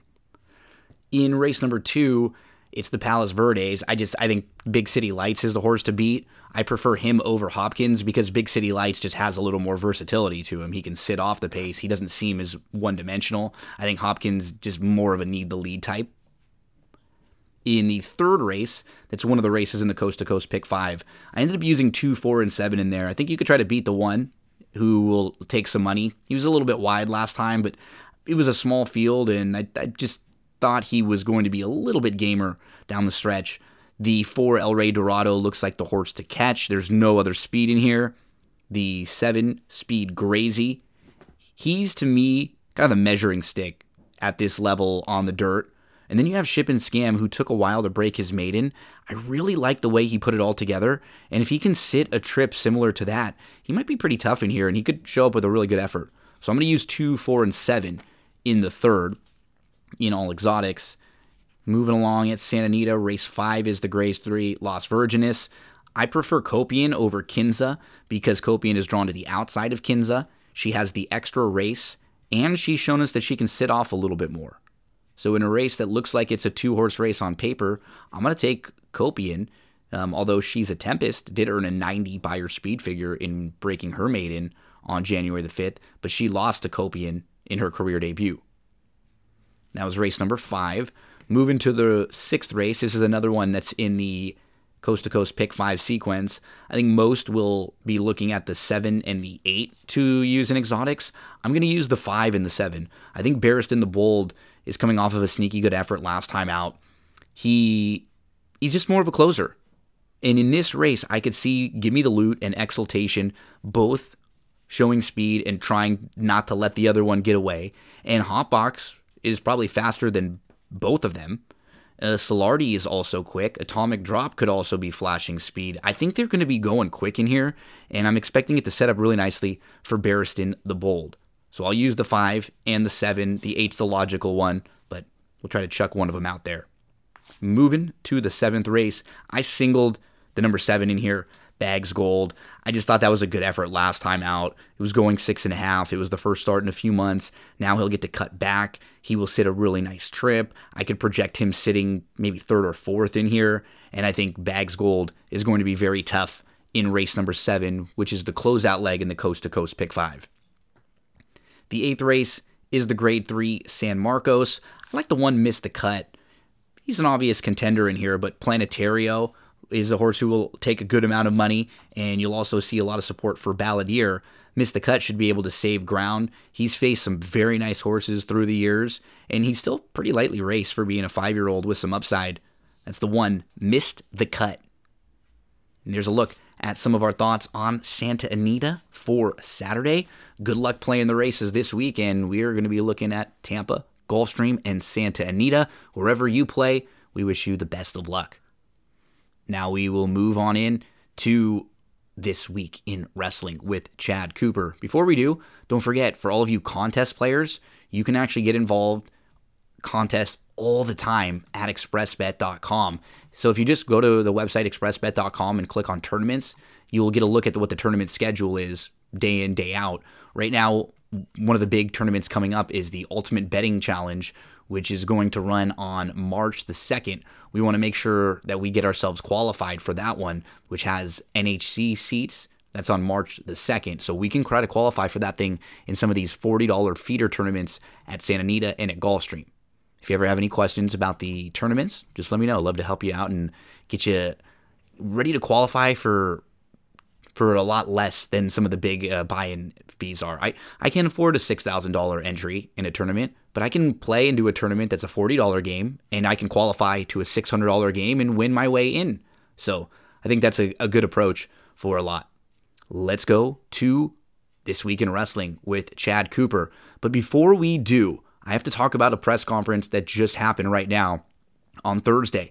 They called it the WrestleMania press conference, and we saw The Rock, Roman Reigns, Cody Rhodes, Seth Rollins, Becky Lynch, Rhea Ripley, Bianca Belair, and they announced that Cody Rhodes has changed his mind. He is going to be wrestling Roman Reigns in the main event of WrestleMania. I don't think The Rock is going to be completely left out. The Rock basically turned heel and called Cody's fans the Cody crybabies. He slapped Cody. Seth Rollins was out there. The Rock got into it with Triple H. There was a lot happening. But I think there's just going to be a ton of moving pieces now in the next 6 weeks or so, 2 months between now and WrestleMania, because they have changed the poster. It's now Cody versus Roman. But I don't think The Rock is going to be completely left out of this. And we have no idea what that means for Seth. So there's a lot that is going to be happening. And keep in mind, Chad and I recorded earlier in the day before this even went down. So we will talk about a lot of things that's happened over the last couple of weeks, but we didn't know this press conference was going to happen this way. So I'm glad I got the chance to just give a few thoughts on it. And now we'll be paying attention a lot to Monday Night Raw, to Friday Night SmackDown, and to see what the heck is going on moving forward. Really cool. It felt like they were going to go in this direction, that it was a storyline still and that Cody was going to get a chance, and that's what they did. Now, let's get into, recorded from a little earlier today, This Week in Wrestling with Chad Cooper. Here it is, folks. Fight of the night. And trying to claim that belt once and for all. It's This Week's Wrestling Recap. All right, calm down. And here he is, your hometown hero, your reigning champ, the one and only Chad Cooper.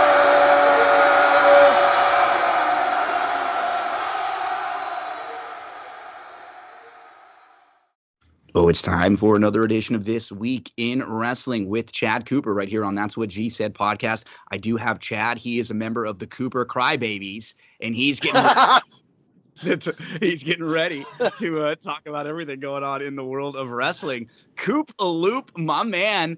Right as we sit down to record, The Rock is on the Pat McAfee show, and later on Thursday they will have a press conference in Vegas. You and I are recording before that.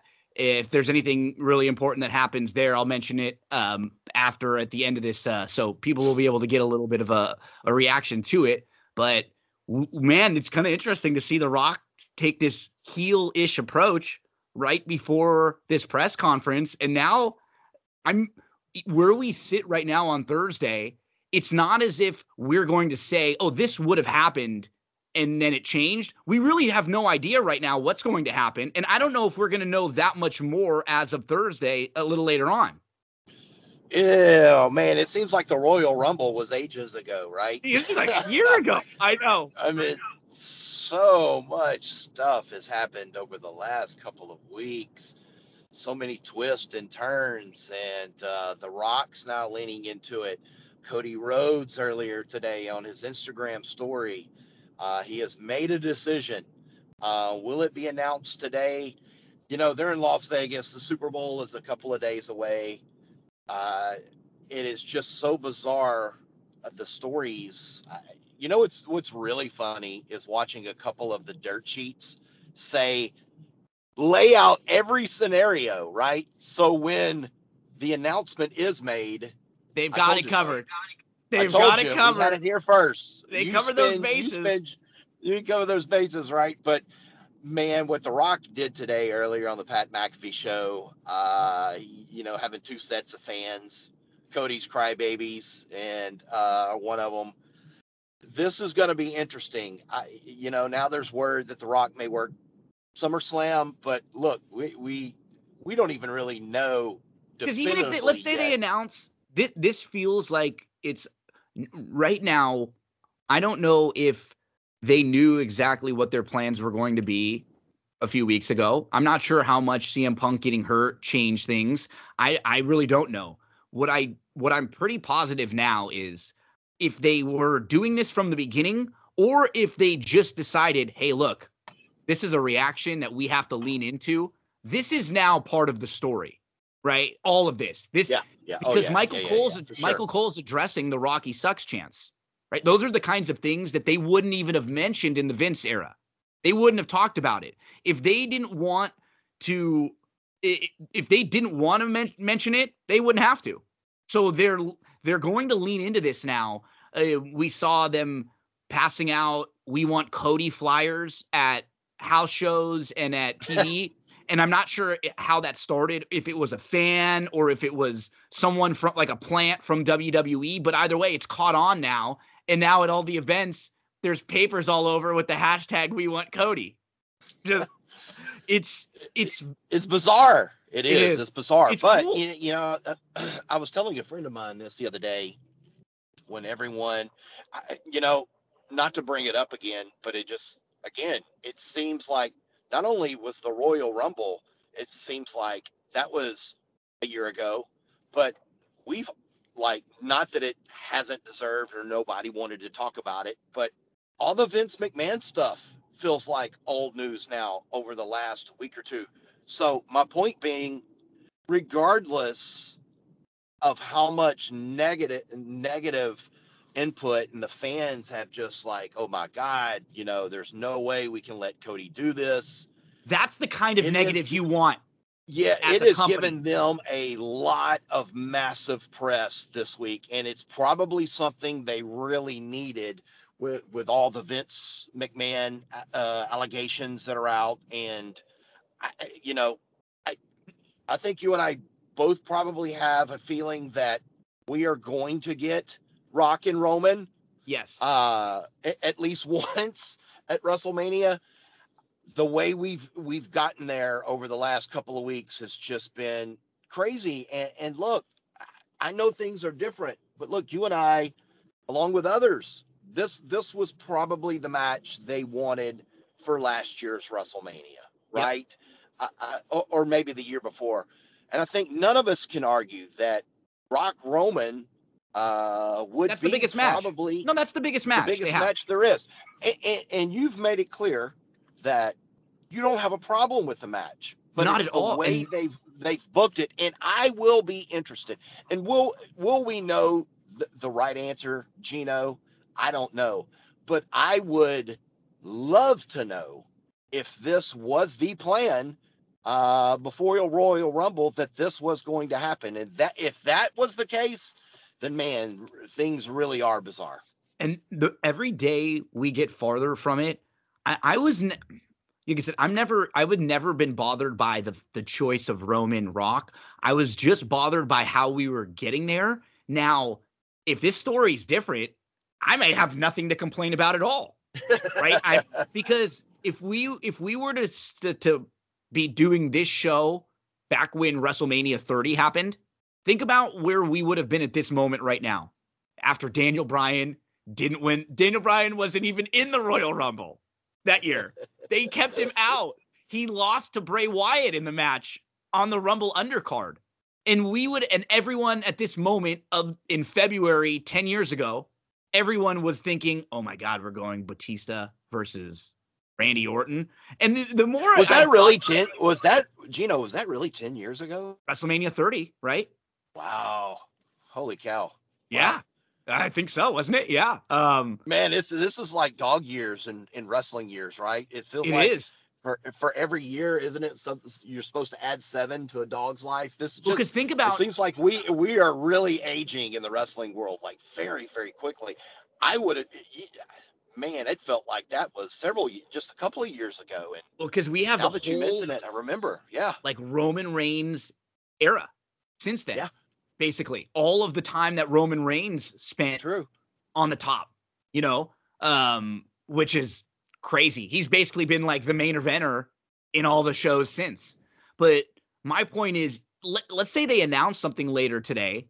I don't even know if that's going to be for sure what happens. I would not be shocked if things change between now, Elimination Chamber, and after, especially with us seeing The Rock lean into this. That was my biggest question. I didn't know where The Rock stood coming into this, because think about it. If you're The Rock, you have been trying to put together this match with Roman for years, and Roman probably has 1 year or so left as a bad guy.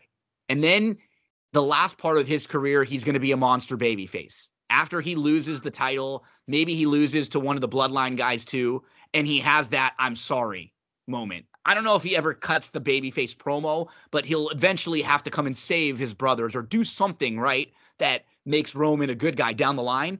And then you don't really have that Rock Roman match available anymore. If he's not, and Rock's not getting younger either.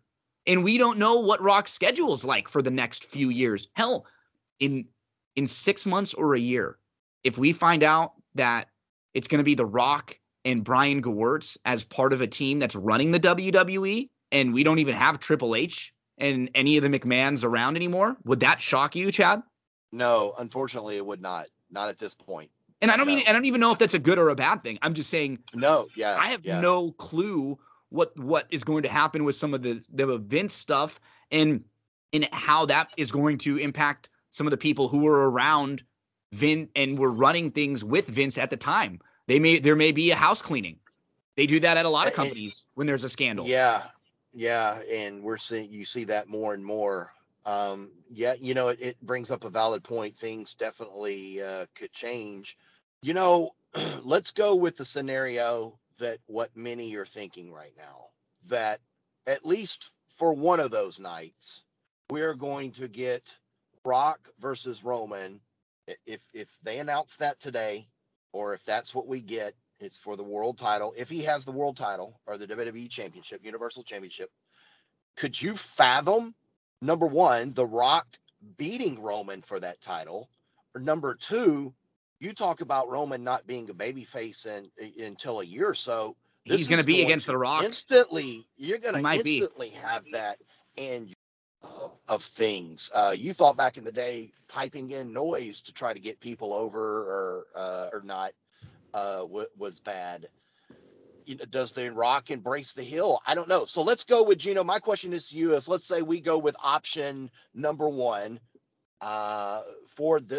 for our argument's sake, that we have The Rock versus Roman at WrestleMania. Does Rock beat him? What do you see if that match is taking place?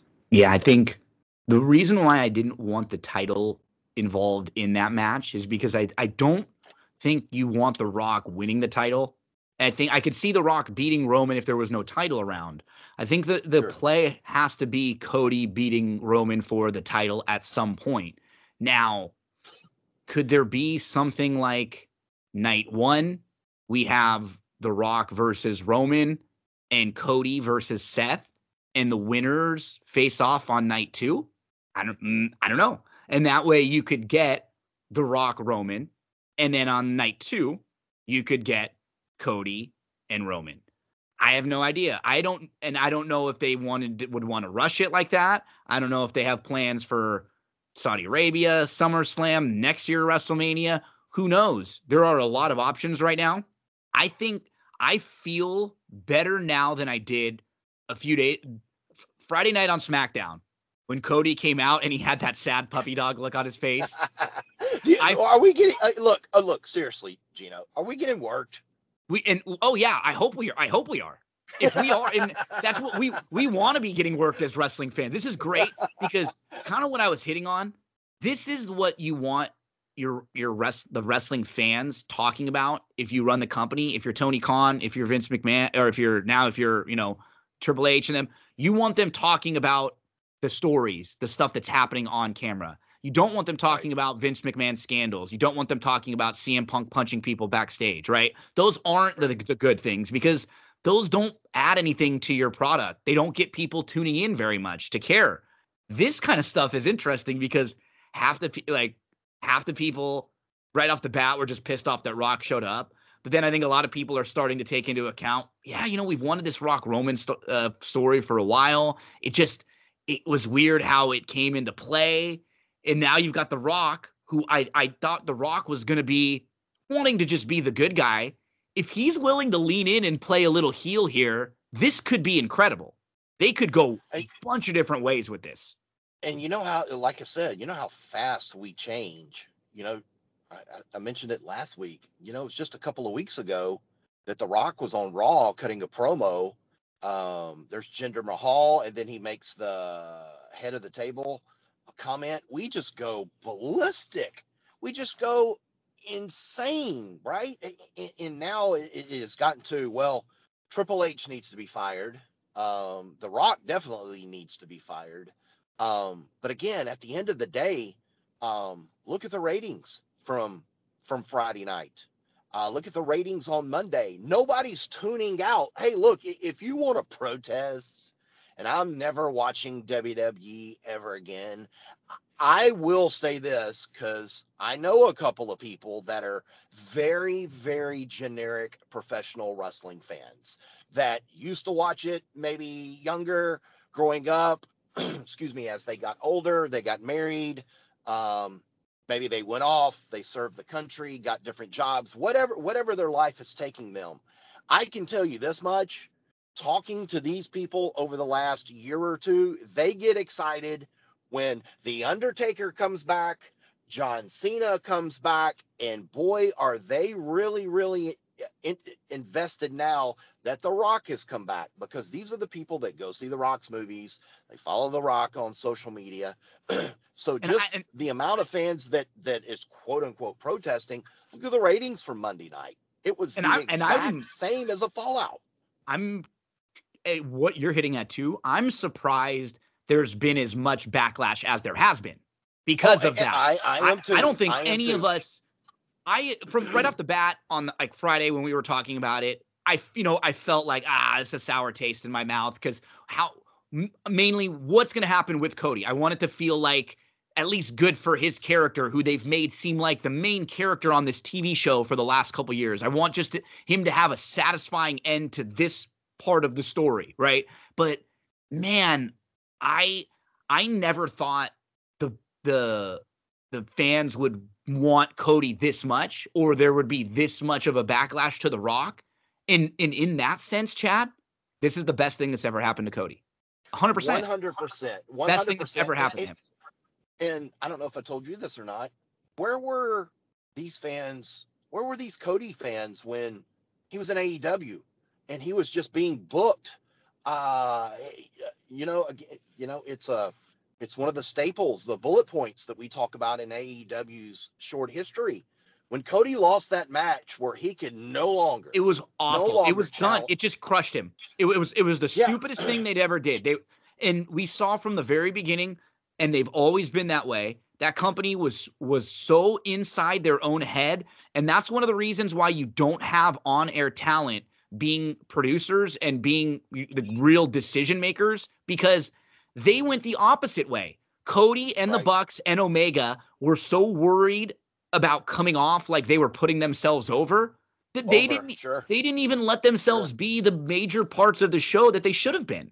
All of those guys were the reason what the company was built on. They literally founded the company.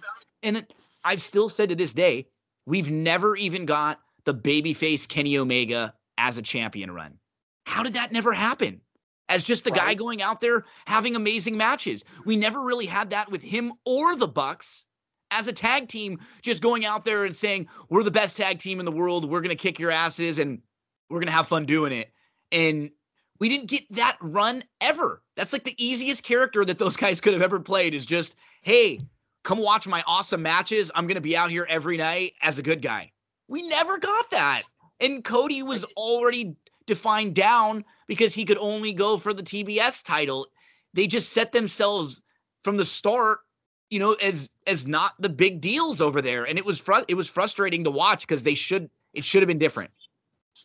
And the WWE Cody fans, Cody left WWE. It was ugly. I don't remember if he was the Stardust character at the very end. I think at the very end, yeah. It was bad. Those fans did not cross over. Maybe in the beginning and followed it, but they didn't stick around. Now, we know Cody's a star. When he came back to the WWE, did you fathom that he would have this sort of movement in WWE, not only in WWE, but on their flagship show Raw, when there really was no championship. Remember, Roman's had quote unquote both of them or one of them, and excuse me, he was on Friday nights. Did you ever fathom that this Cody movement, even up to before this, was this massive? Hell no.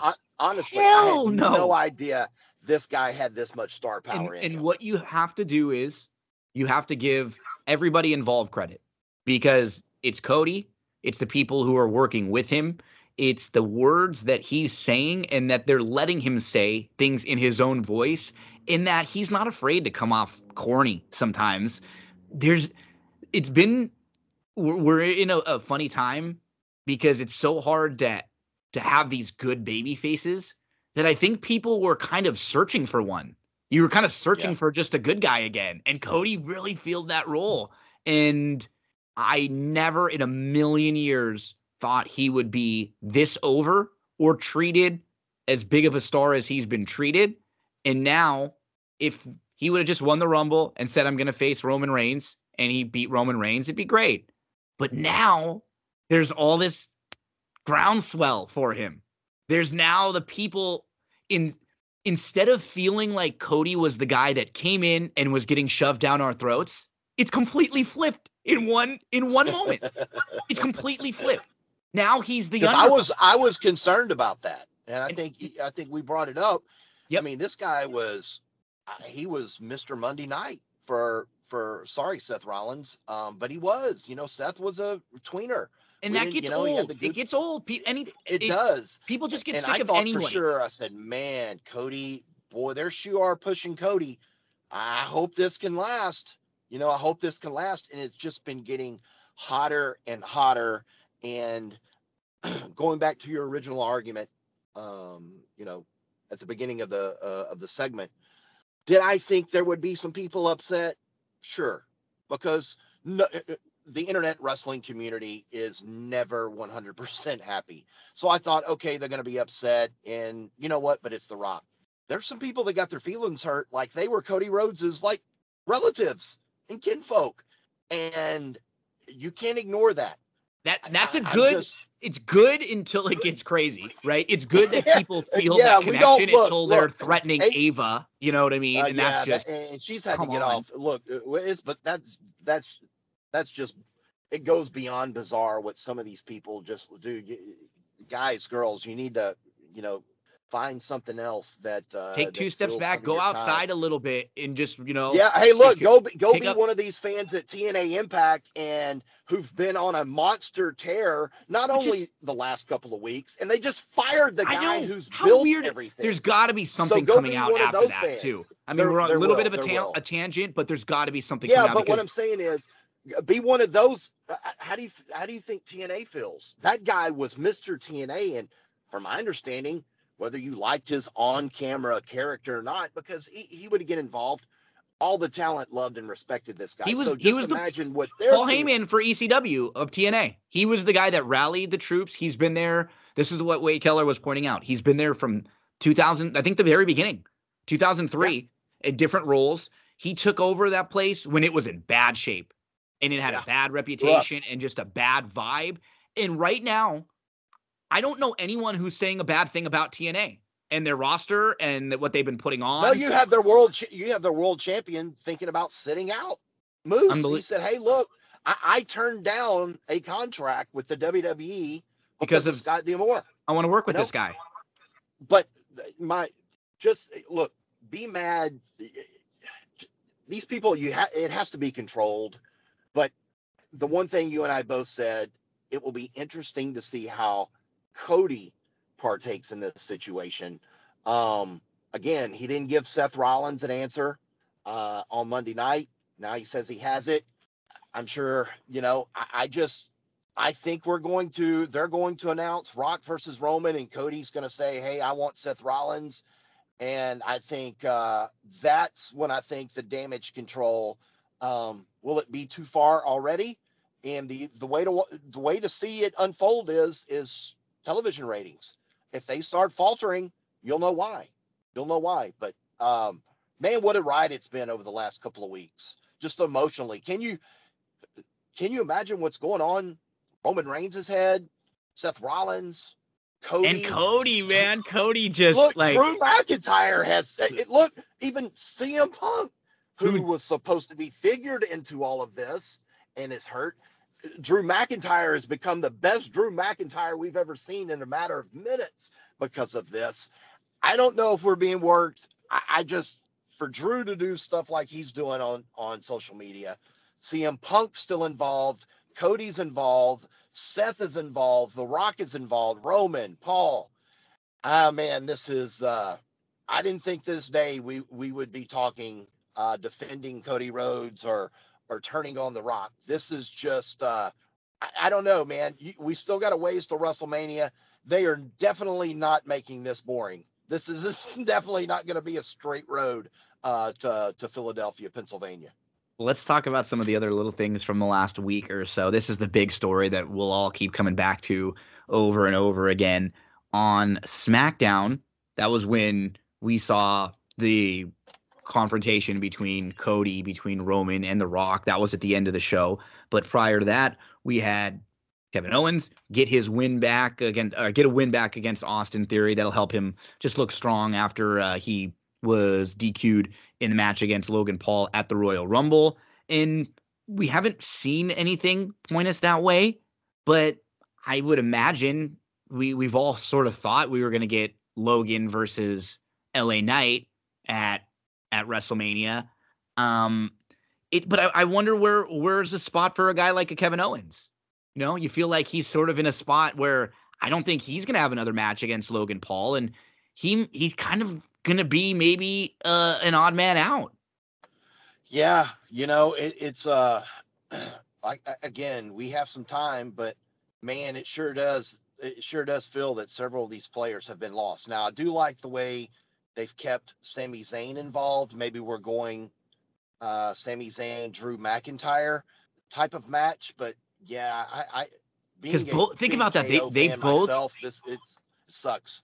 KO main evented the last 2 years with Austin. He was in the main event, and then in the tag match with Sammy, he was in the main event, and both of them feel, because it looks like you feel like a Sammy and KO versus Theory and Waller would be a fun match if there was nothing else. But I don't think they are going back to that, and that's KO is involved with them right now. I don't know if he would be in another 2 months from now. Just curious to see what will happen with him. On the tag team side, they're putting together Pete Dunne and Tyler Bate, and they have a match coming up on Friday now. Pete Dunne, Tyler Bate versus Gargano and Ciampa. Coop, they've quietly put together a really nice tag team division, so much that I almost wonder if they split the titles again. Because, I mean, you're looking here on SmackDown, they had the 4-way match with Dunne and Bate, with the LWO, Cruz and Joaquin, with Pretty Deadly, and with Humberto, and with Carrillo and Garcia, Angel and Humberto. And those are 4. On Raw, they had a 4-way with Ciampa and Gargano, with Imperium, with the Creed brothers. You also have the Viking Raiders when the other one comes back from being injured. You have, Gable and Otis, and Tozawa in the mix is another one. Whatever they do with the New Day, they were in that mix too. Forgot about them. We're talking 10 legitimate tag teams right now. And that's been it's been a division that's been super talented, but a championship that's kind of been lost in the mix since the days of the Usos having those titles and that long run that they had. You talk about matches that can steal WrestleMania cards. This tag team division is as solid as you can get. And what we saw Monday night, hey, look, I've been concerned since Gargano has been brought up to the main roster. That was the best. That was a great match for them. Everybody in that match was awesome. This past Monday, if you don't know who they are and you're not into them, you're not ever going to be, because what we saw Monday night was absolutely incredible. There's a lot of matches you can have between now and then. Don't know the exact direction you can go, but I, these I'm I'm guys I'm are predicting. are pretty solid. Yeah, and I almost wonder if we do something like have a tournament to crown a new tag team for champion for one of the shows. But I think I think R-Truth and The Miz are beating the Judgment Day at WrestleMania. I think Okay. that's for the tag team titles. And I don't think it'll be a long run, but it's a way to give R-Truth a Mania match, a Mania moment for a guy who's been really over, and they can have a quick win, and they can lose those tag team titles, and it's just sort of a transition way for them to have their big moment at WrestleMania, and then you can put it on the Creeds or Gargano and Ciampa and have it become more of a worker championship. That would be really fun for this tag team championship to be out there, defended a little bit more often, and I think it'll help the division get over. How'd I you? think R-Truth on Monday night, he was accepted back after the beatdown. Because he Didn't talked about Damian how Priest? he got beaten into the Judgment Day, and man, this guy is so good right now. I liked the way they went with it with Bailey. It's just seemed a little bit quick. I don't know if they were telling the story quite well enough, but this is how I wanted it to happen. Like I was pointing out, I hate when the heel gets just beat up and kicked out of the heel group, and then we have to cheer for them. Bailey made the first move, and I like that. She had said, I could see you guys were different. You're not acting the same way. You were talking behind my back. I like the whole, hey, I learned the language, so I know what you guys were talking behind my back when you didn't realize. I thought that was creative. And now we're going to get Bailey as a baby face. And all I want, Chad, there ain't no stopping us now. We celebrate. I want that. I need it. I need it injected into my veins at WrestleMania. I want Michael Cole to go, oh, they're back to wacky, wavy, inflatable arm waving 2 men, and it's Bailey. She's hugging everybody as she comes down the aisle. That's what I want just for the WrestleMania, at least for the entrance for Mania. Give me the hugger Bailey. Man, to see Bailey's face, as she listened to Damage Control. It was great acting. Talk bad about her. Yeah, it was just like you felt so bad for her. Like, wow, it was quick. This was a quick storyline turn for this. I think we all kind of knew it was going to happen. It was quick, and I know you mentioned, as you said, you just didn't want her to just get kicked out. I would have liked to have seen a match or two where she gets pinned or they cause her to lose. She was the reason why the tag team titles get lost, right? Something like that. Sure. Would have been perfect for them, for the group to be more pissed off at her, Yeah, absolutely. But again, this is going to be, again, as you turn we've been waiting for her to turn back, and this is going to be a massive turn for her. And this is going to be a big moment in WWE. And I suspect that she wins that title at WrestleMania, and it is definitely going to be a feel-good moment. And I'm sure if she does, a lot of emotion will be felt after that match in the ring.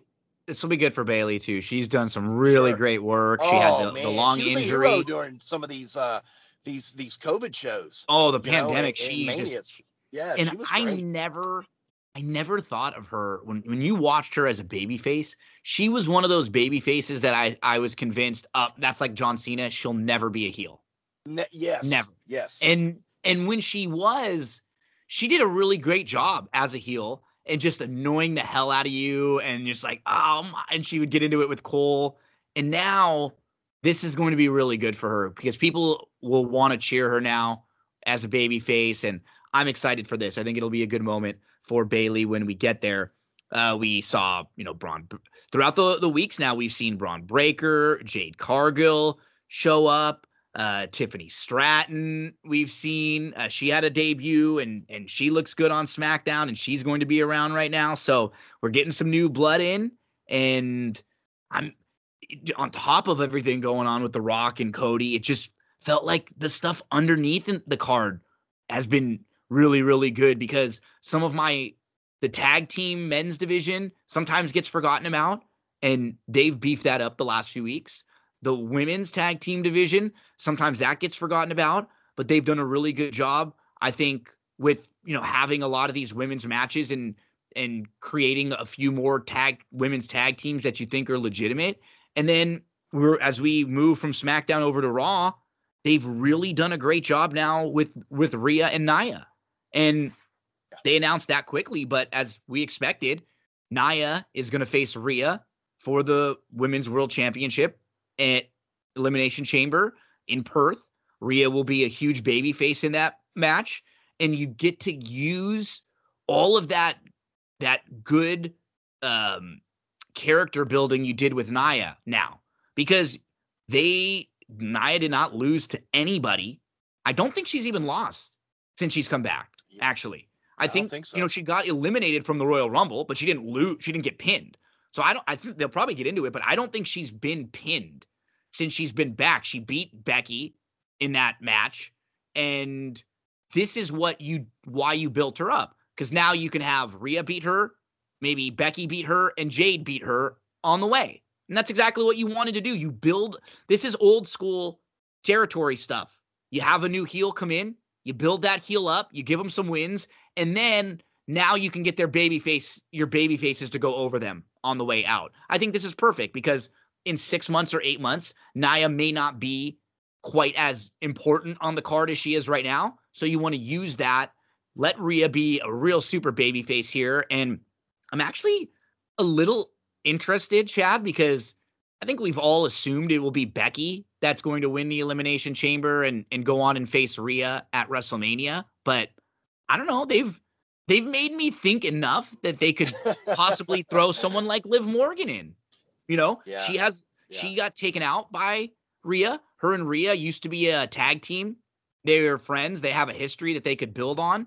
And that is actually a match where Liv might be one of a few people that gets cheered in a match with Rhea. I don't know if the crowd would boo Rhea, but there might be one of those where, like, we love Rhea, we want Liv kind of a thing. I don't know if Liv would get booed all that much. I actually think the crowd might turn a little bit on Becky if it was Becky Rhea. Yeah, I think so too. I think it's the official poster, but there's so many good people that put together posters out there. And wait, real quick. I'm glad you pointed that out.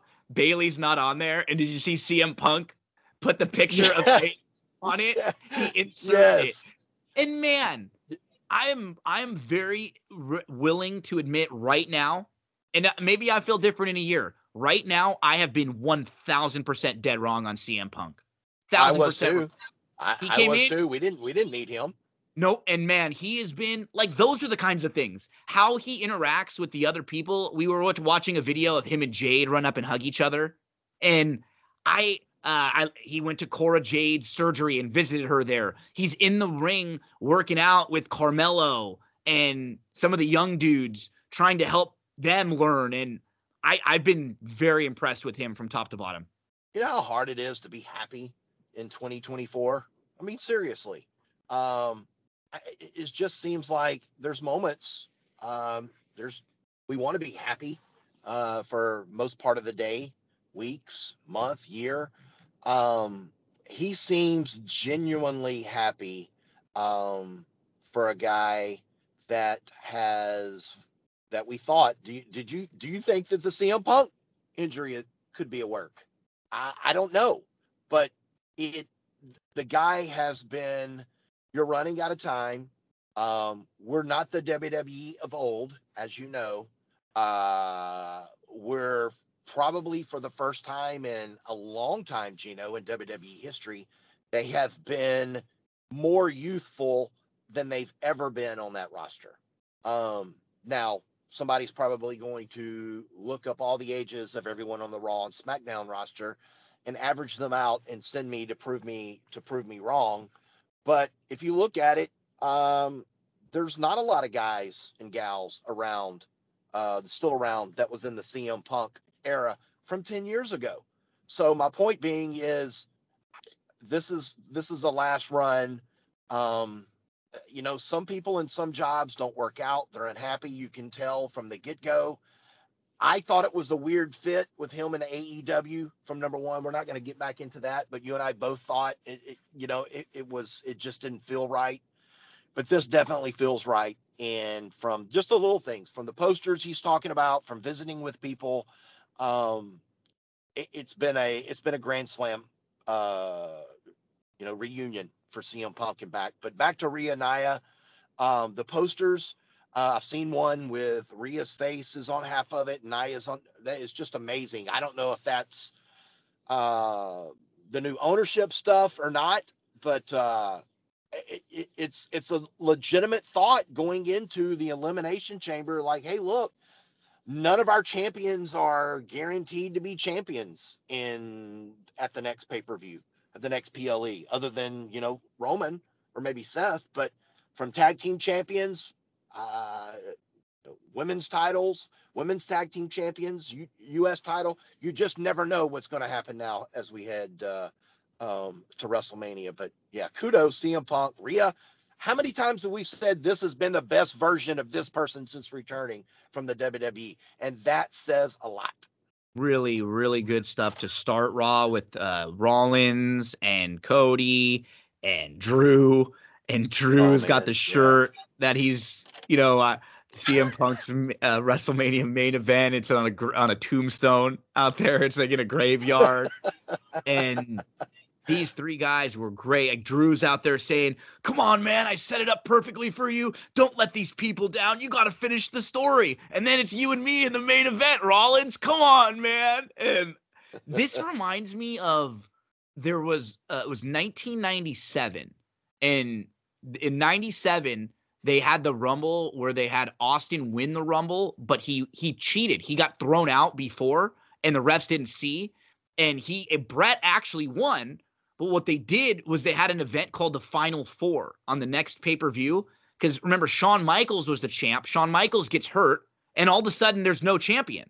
So they have an event called the Final Four, and they put the title up for grabs in a match with Bret Hart, Stone Cold, The Undertaker, and Vader. It's one of my favorite matches. I love it. And because what was cool about it, it was an elimination match where you could win by pin or submission. But because they were playing off of the Royal Rumble and those were the final four guys, you could also throw your opponent over the top and be eliminated. So it was like a Royal Rumble, or you could be pin or submission. But what was so crazy about it, there was all these moving parts. And Sid ends up being the champ, and you got the Undertaker and Sid end up being in the main event for the title, and then Brett and Austin are in that awesome match that goes down as one of the best all time in the I Quit match. But there was this moment where Austin came out just like Drew McIntyre did. And he said, he's cutting a promo on Brett. Brett had just lost the match to Sid. And he said, Brett, what the hell, man? I came out to try to help you. It was going to be you and me for the title, and you suck. And it was just like what Drew was doing. It was so great because he said, what the hell, Cody? Come on, man. You're supposed to finish your story. I'm going for this title. Drew is money. And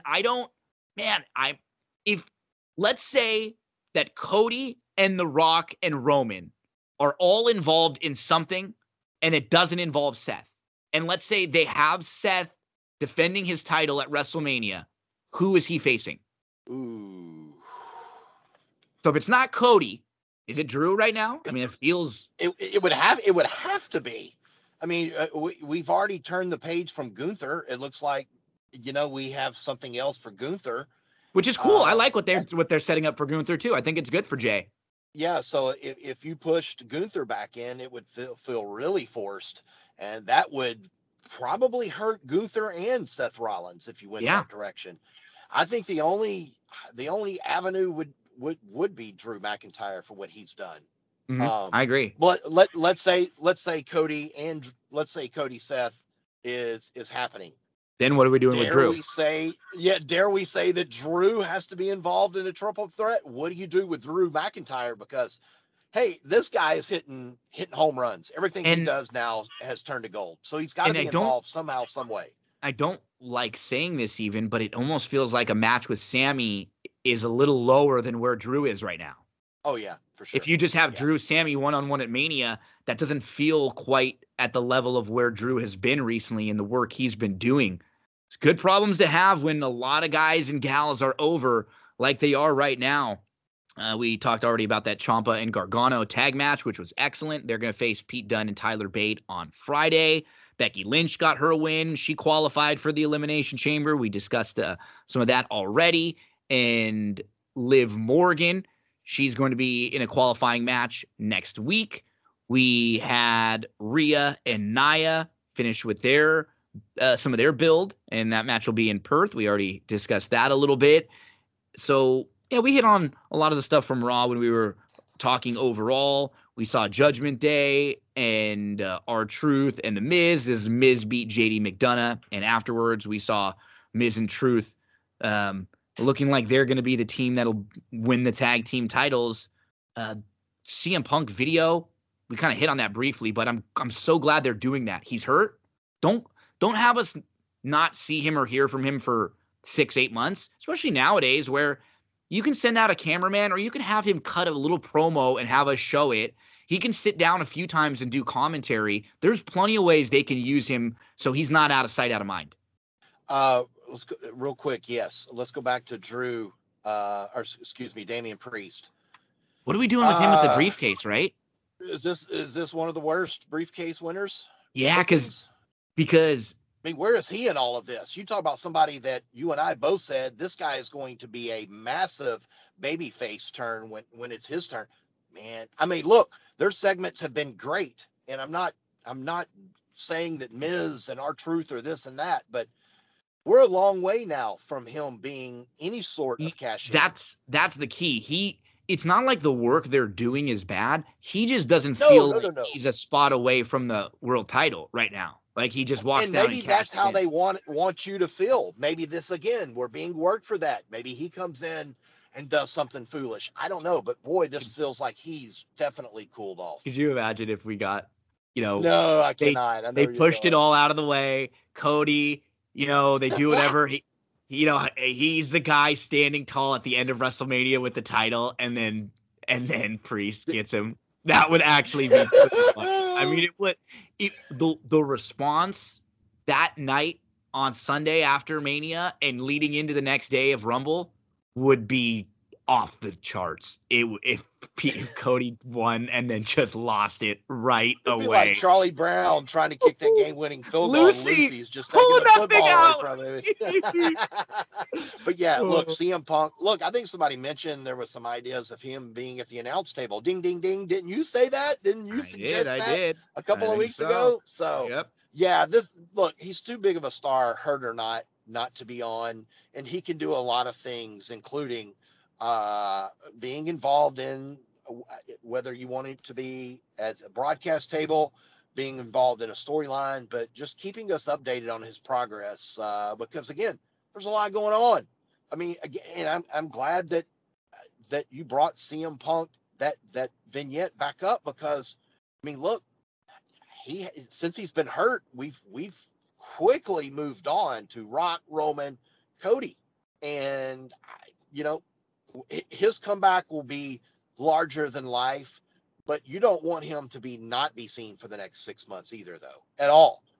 You didn't pay that guy to not be on TV, and I think he wants to be around too.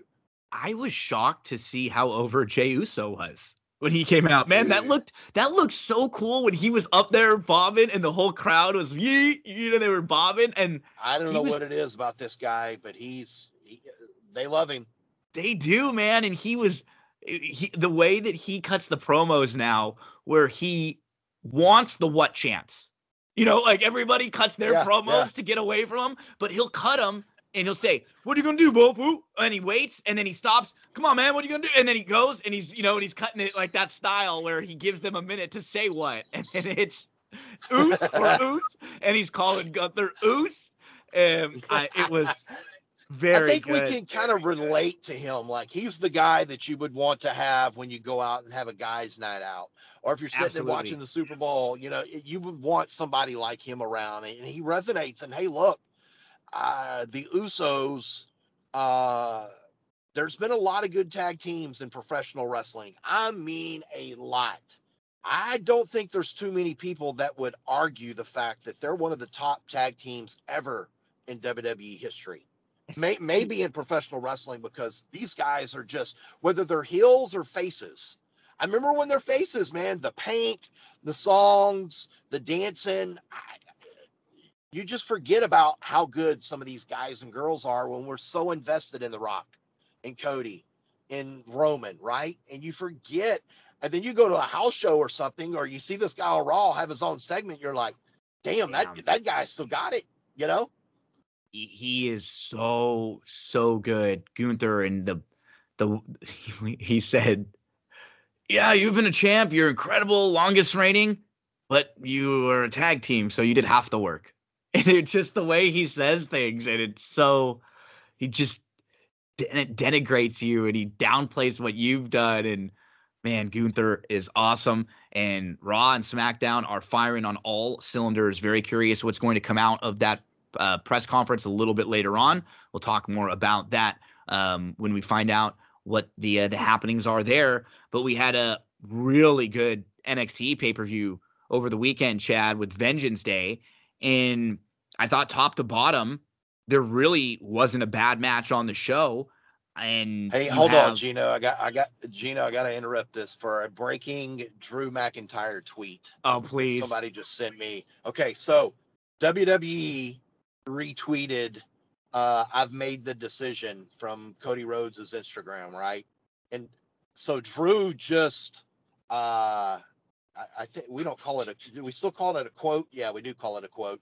So Drew quoted the I've made a decision tweet from Cody Rhodes with The Rock saying, "It doesn't matter." Oh my God. Dude. I mean, Drew. Can't we give him a title? All these titles AEW have, especially the meaningless ones. Can't we make up one for Drew? Because this dude's firing. You talk about firing on all cylinders and hitting. This is amazing stuff, dude. So yeah. It's intriguing to see what we're going to see on Mondays and Fridays, and then press conferences. Man, it's been a good ride. It has been, whether you like it or not. Drew, man. So coming out of NXT, we have the real big story. Carmelo finally turned on Trick, and I'm in a little trouble because Milo was watching the show with me the other day. And now, dude, he won't stop saying "whoop that Trick." Whoop that Trick, whoop that, and he's all over saying whoop, and he'll say, and I'm doing the Booker, oh yeah, I like it, and then he started saying it around other people, and I had to say, no, it was a wrestling thing, it was not the bad one, it's not the bad whoop that Trick, it's a wrestling whoop that Trick, and oh man, but Trick Williams is a freaking star, the angle is good, it makes a lot of sense now, and we were waiting for it to happen, and it was perfect because you have Corbin and Breaker win, and those guys are so funny together. They're such a great tag team that you never would have thought. And now you've got Trick going into the main event. Carmelo screws him over, part of the reason why he lost. And you have actually a real strong three-way feud between these three guys now, where Carmelo still wants to get his title back. He keeps going off after Dragunov. Trick obviously pissed at Carmelo, and Dragunov pissed that Carmelo was trying to make him out to be the bad guy. Dragunov's been the good guy the whole time. He told Trick, right? You're my friend. I respect you. I think you're doing a great job. You're not going to beat me, but your buddy's the guy who's trying to cheat you and screw you over. I love the way they're telling this story. I think it's super layered, and it's fascinating to me. All three of these guys are like main event stars. I think all three of them can be total stars on the main roster. And to even think that Trick Williams is hotter than Carmelo is, I again, what Shawn Michaels, you got to give him credit. What NXT, WWE, Trick Williams, and Carmelo have done. Again, what Carmelo has done on SmackDown with his matches with Austin Theory. Hey, look, they were having a banger when they had a bad landing in that match. Hey, a lot of talent who come back the next week. People like, dude, you're a bocce worker, man. They could have turned on him instantly. They have been so grassroots with Trick and Carmelo that I'm thankfully And I can proudly say both you and I, Gino, have been there since I'm still the Usos line here, day one-ish, right? Because you and I went through the NXT 2.0. Yep. I tried to defend it as much as I could. You talk about AEW marks. I was at NXT 2.0 mark trying to defend this lunacy where the room We is saw something brighter. in it. You know what I mean? We would see. We just saw, like, man, they're too athletic for them, and they're not putting them on TV to make them look bad. Something is there, right? The WWE is not going to experiment. And hey, dude, Trick maybe used they to do annoy the experiment. hell out of me at the beginning. Oh, it was I used bad. to I be hated so these annoyed. segments. And It's like, I don't have time for this guy. He's just a Man. bodyguard, just not a very good worker. And then this guy is just, I mean, he's on SmackDown. He gets the loudest pop 2 weeks in the Royal Rumble weekend in Miami, Florida. And I tell you what, this is going to be a triple threat match, right? At the next NXT PLE. yeah, And you talk about, if you don't watch NXT, this is the match that you need to circle on your calendar to watch when these three men get in that ring and fight for the NXT championship. Without a doubt. I could see them having Carmelo win it back off of Dragunov in the three-way. Oh, I would expect Carmelo to win this one. And then Trick wins it at Mania. I think that would be the way. For me, Trick's got to be the guy on the Mania weekend show. That's 100%. Yes. And you could even have because man, I keep wanting to go to Dragunov to Gunther. I just don't know how many people on the main roster are going to know this guy quite yet, or you want to probably I don't know how we're going to get there, but he's one building of the, him. Yeah, he's one of the guys we can pencil in. That could be, I expect Gunther to retain whoever. Well, the last two guys to beat Gunther are who? Who are the last two guys to beat Gunther? Ooh, I think you said this a couple of weeks ago. If you did, I don't remember. Let me say Dragunov and one more. His last two losses came right before he popped up from NXT. Braun Breaker beat him clean.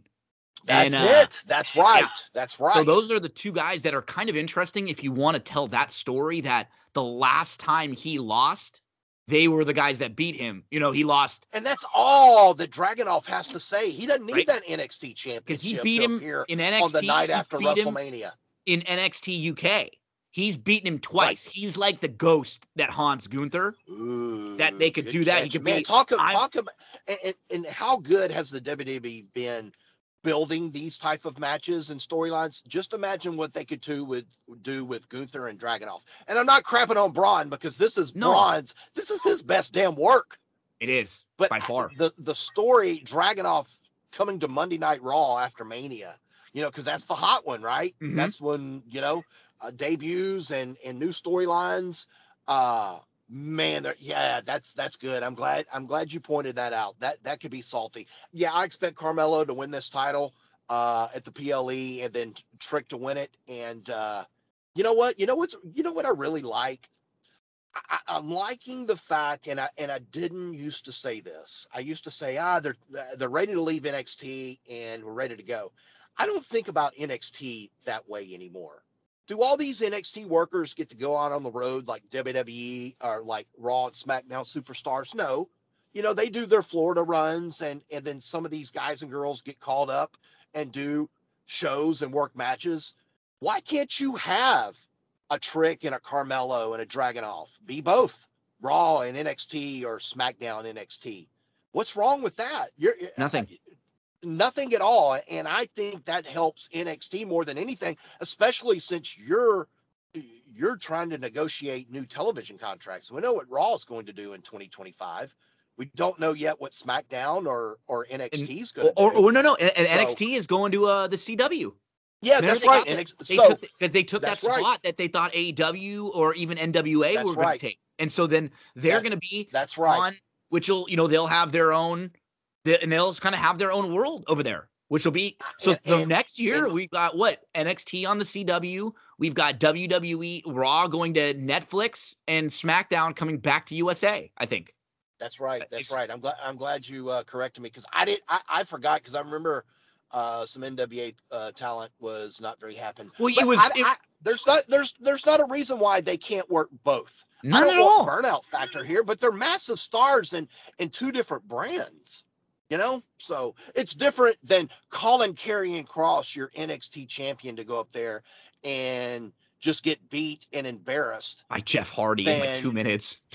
Yeah, and I'm not comparing because I'm a Cross guy, that. It's the way they presented him. That's all. It's the way he presented him. So it's not like we're going to go back with an NXT champion, whether it's Carmelo or Trick, and have those style of matches on Raw or SmackDown. It's not going to happen. So there's no reason why they can't work both shows. No reason. We had Dijak pick up the win over Gacy. Man, I pointed this out. I love what they've done with Gacy more. He's just become this lovable maniac that just wants to fight. And shout out to Gacy. He's doing a really good job right now. They've tweaked this character. I thought the D'Angelo family 6-person tag match was fun. And I pointed out, I like the character work they're doing with OTM quite a bit. And we got Tony D and Stax, and they will be challenging, it looks like, Corbin and Breaker for the tag titles coming up soon. Yeah, is that the Wolf Dogs? The Wolf Dogs, or they changed their...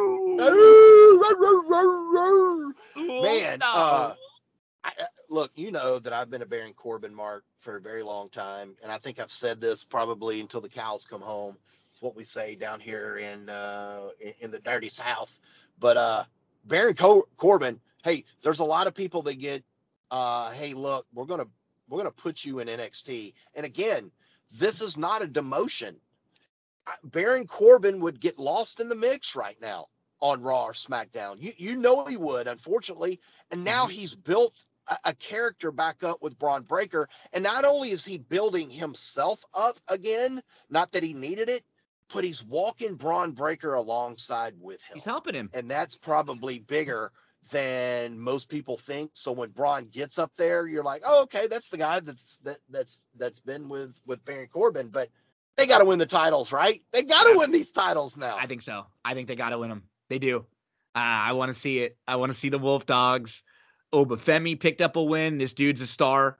He dude, he's rolling. Yeah, he looks amazing.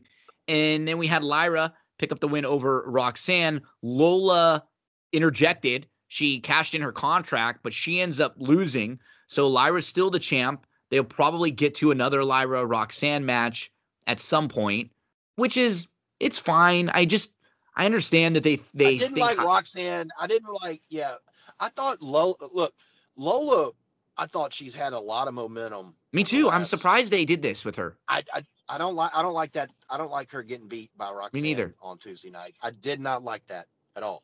We also had a vignette.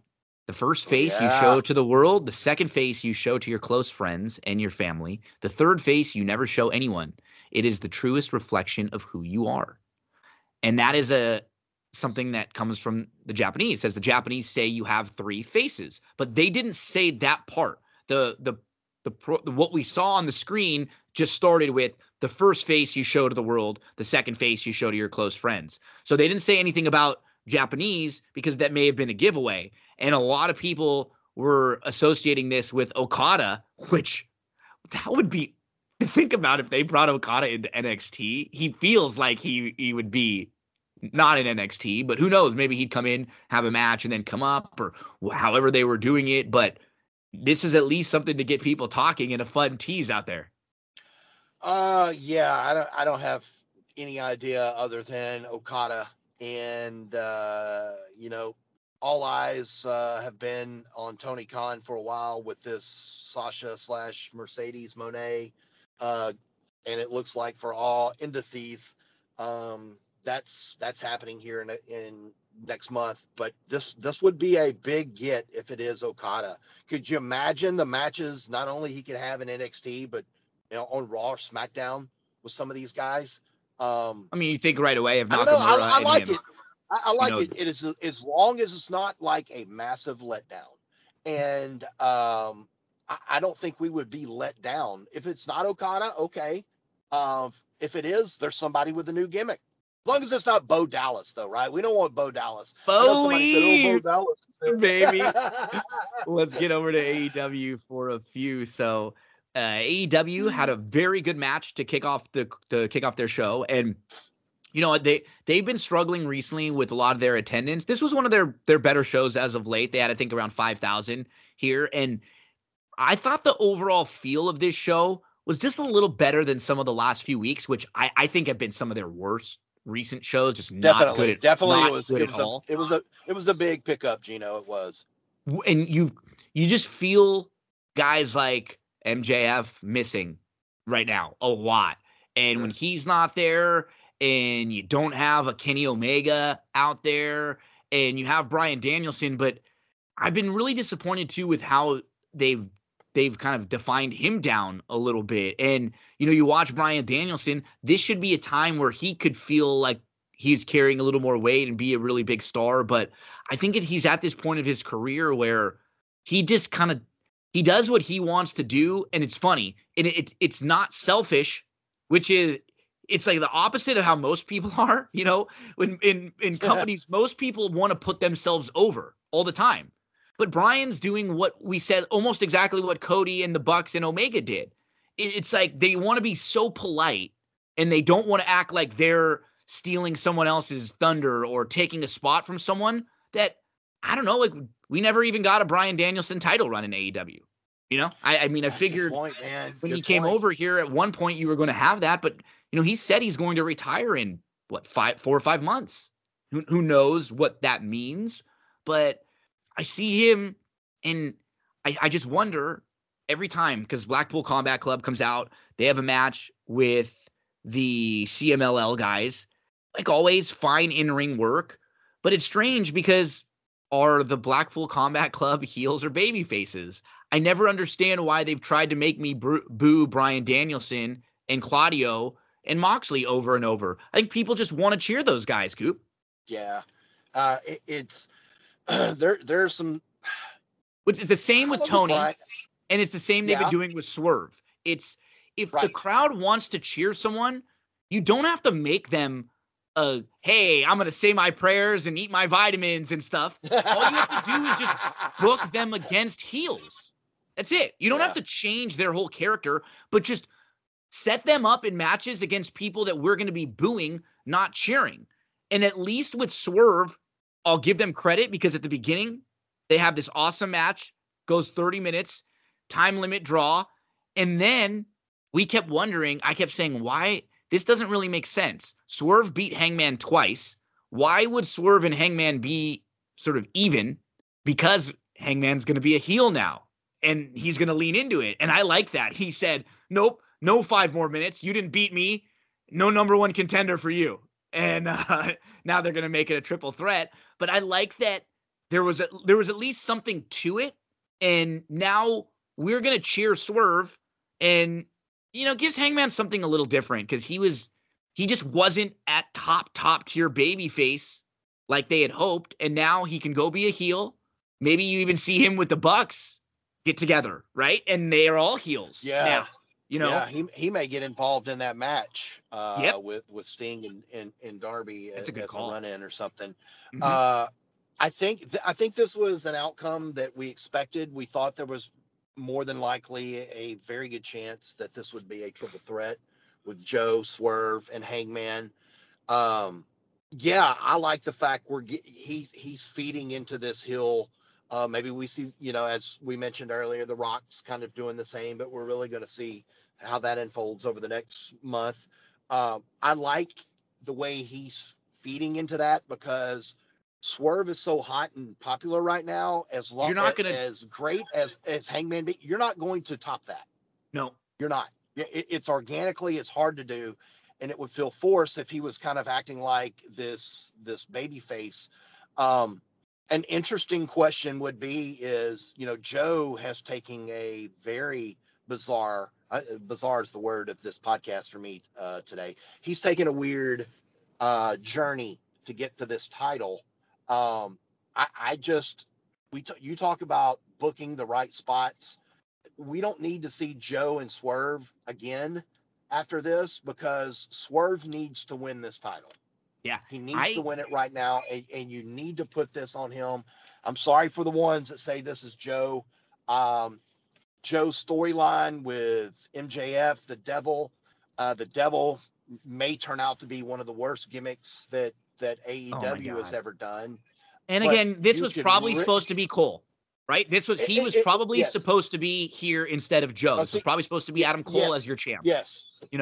But Yes, but we can forget about that if the right person goes over. What I'm saying is, we don't need Joe pinning Hangman and Swerve saying, "Hey, you didn't pin me." No. I don't want that. Me neither.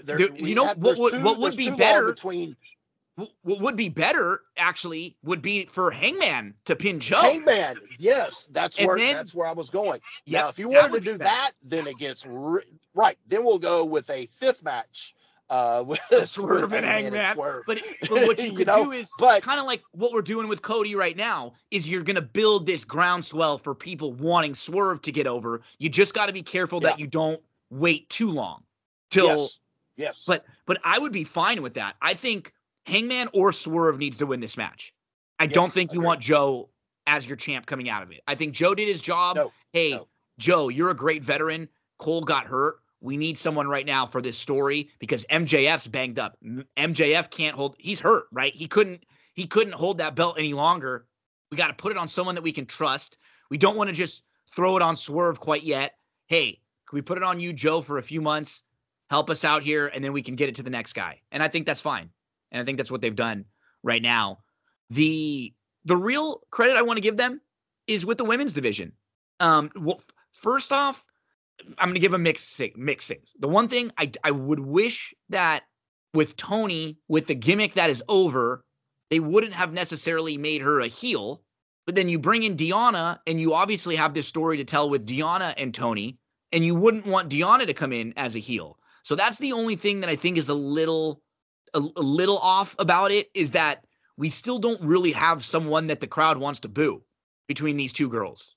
And because everybody thinks the Toni Storm gimmick is great, and they've done a really good job with Deonna right off the bat. She was fantastic sitting on commentary.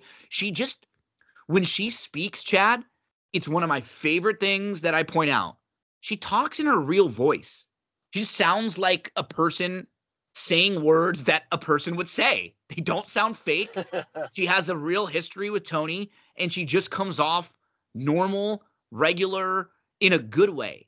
And I think for a lot of the crap that we've given them and that I've given them, I think they've done a really bad job with a lot of the women they bring in. Who the hell knows what's going on with someone like a Britt Baker? How come we don't see her ever at all? Like, and look, what about Saraya and Ruby? They're on Rampage losing matches. Saraya was freaking DDTing the Suns mascot a couple days ago. Did you see that clip?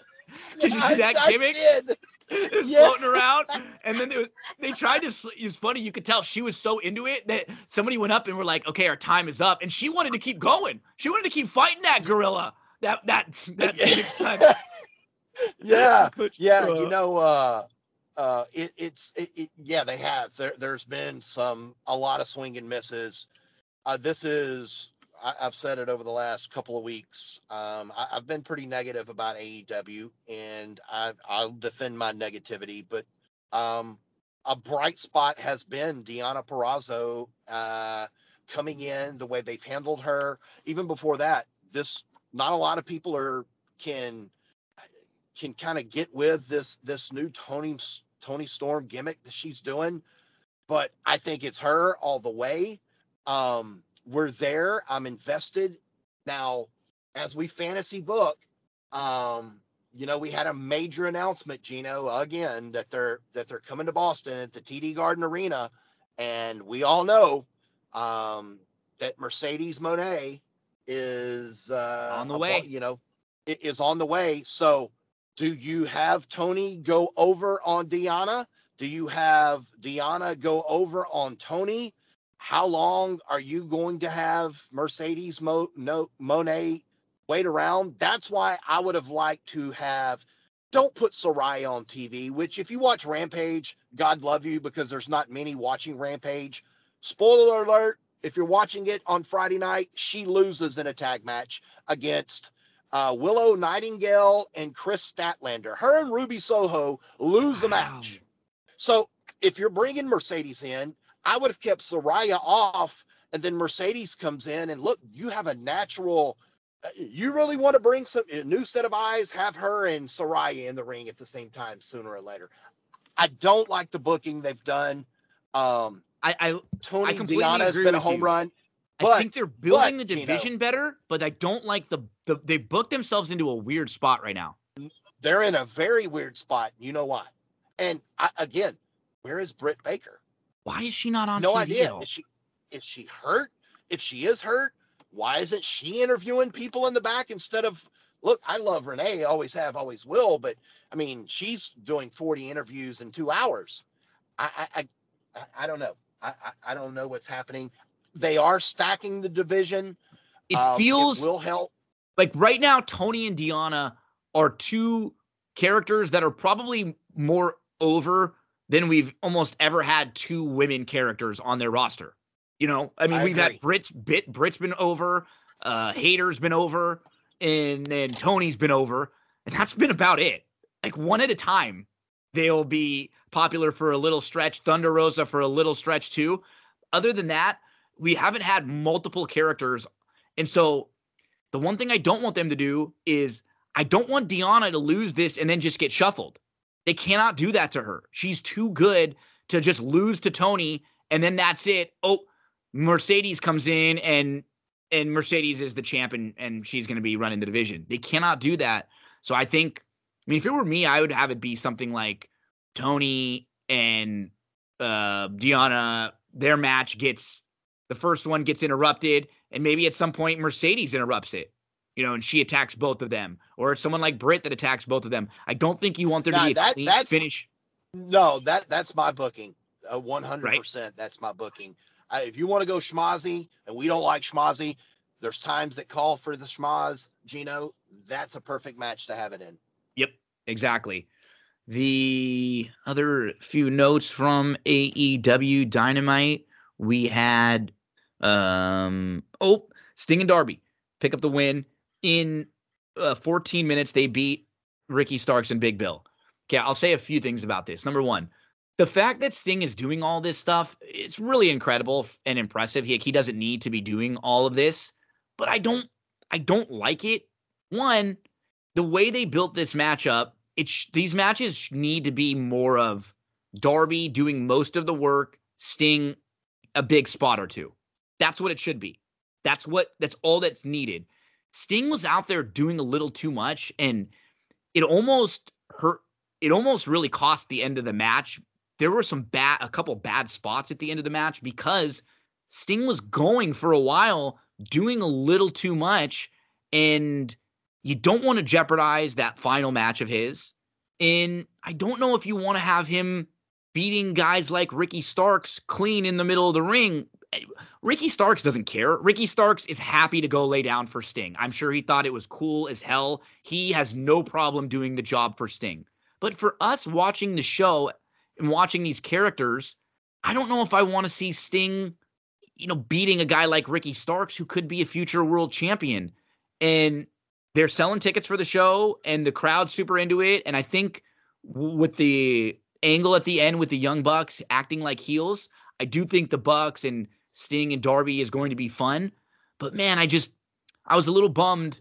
And maybe it's because I'm a Bret Hart guy too. And when Sting tries to lock in that Scorpion Deathlock, I want to vomit. I'm sorry. Wait a minute, bro. I want to throw up. It reminds me of another one of my favorites who I love, The Rock. When he used to try to put that sharpshooter in, it was like, oh, God, what is going on? He'd do like the 1 foot and he steps through and he's holding it with one hand. Kill me now. No, please, no. Kill me now. And maybe that was my big problem because Sting, he can't really bend over and squat like the way you're supposed to make it look like that sharpshooter hurts. When Bret would be leaning back and cinching it in. And Owen might have even done it better than Bret. I got to be fair, to be honest. Owen did it just incredible too, both of them. But I'm excited for the final month, you know, of where they'll get to Revolution. But I'm going to ask you this real quick, Gino, as we wrap it up with Darby and Sting being the new AEW Tag Team Champions. Last match, right? This is going to be his last match. Them and the Bucks. So do they Do win, they win? and give up the Here we titles go. and we have a tournament, or the Bucks bury them and win the titles again? Yeah, see, initially I was thinking that the Bucks were going to win, and the more I'm watching this, it's just they don't need to win, and it actually might be better for their characters if they don't.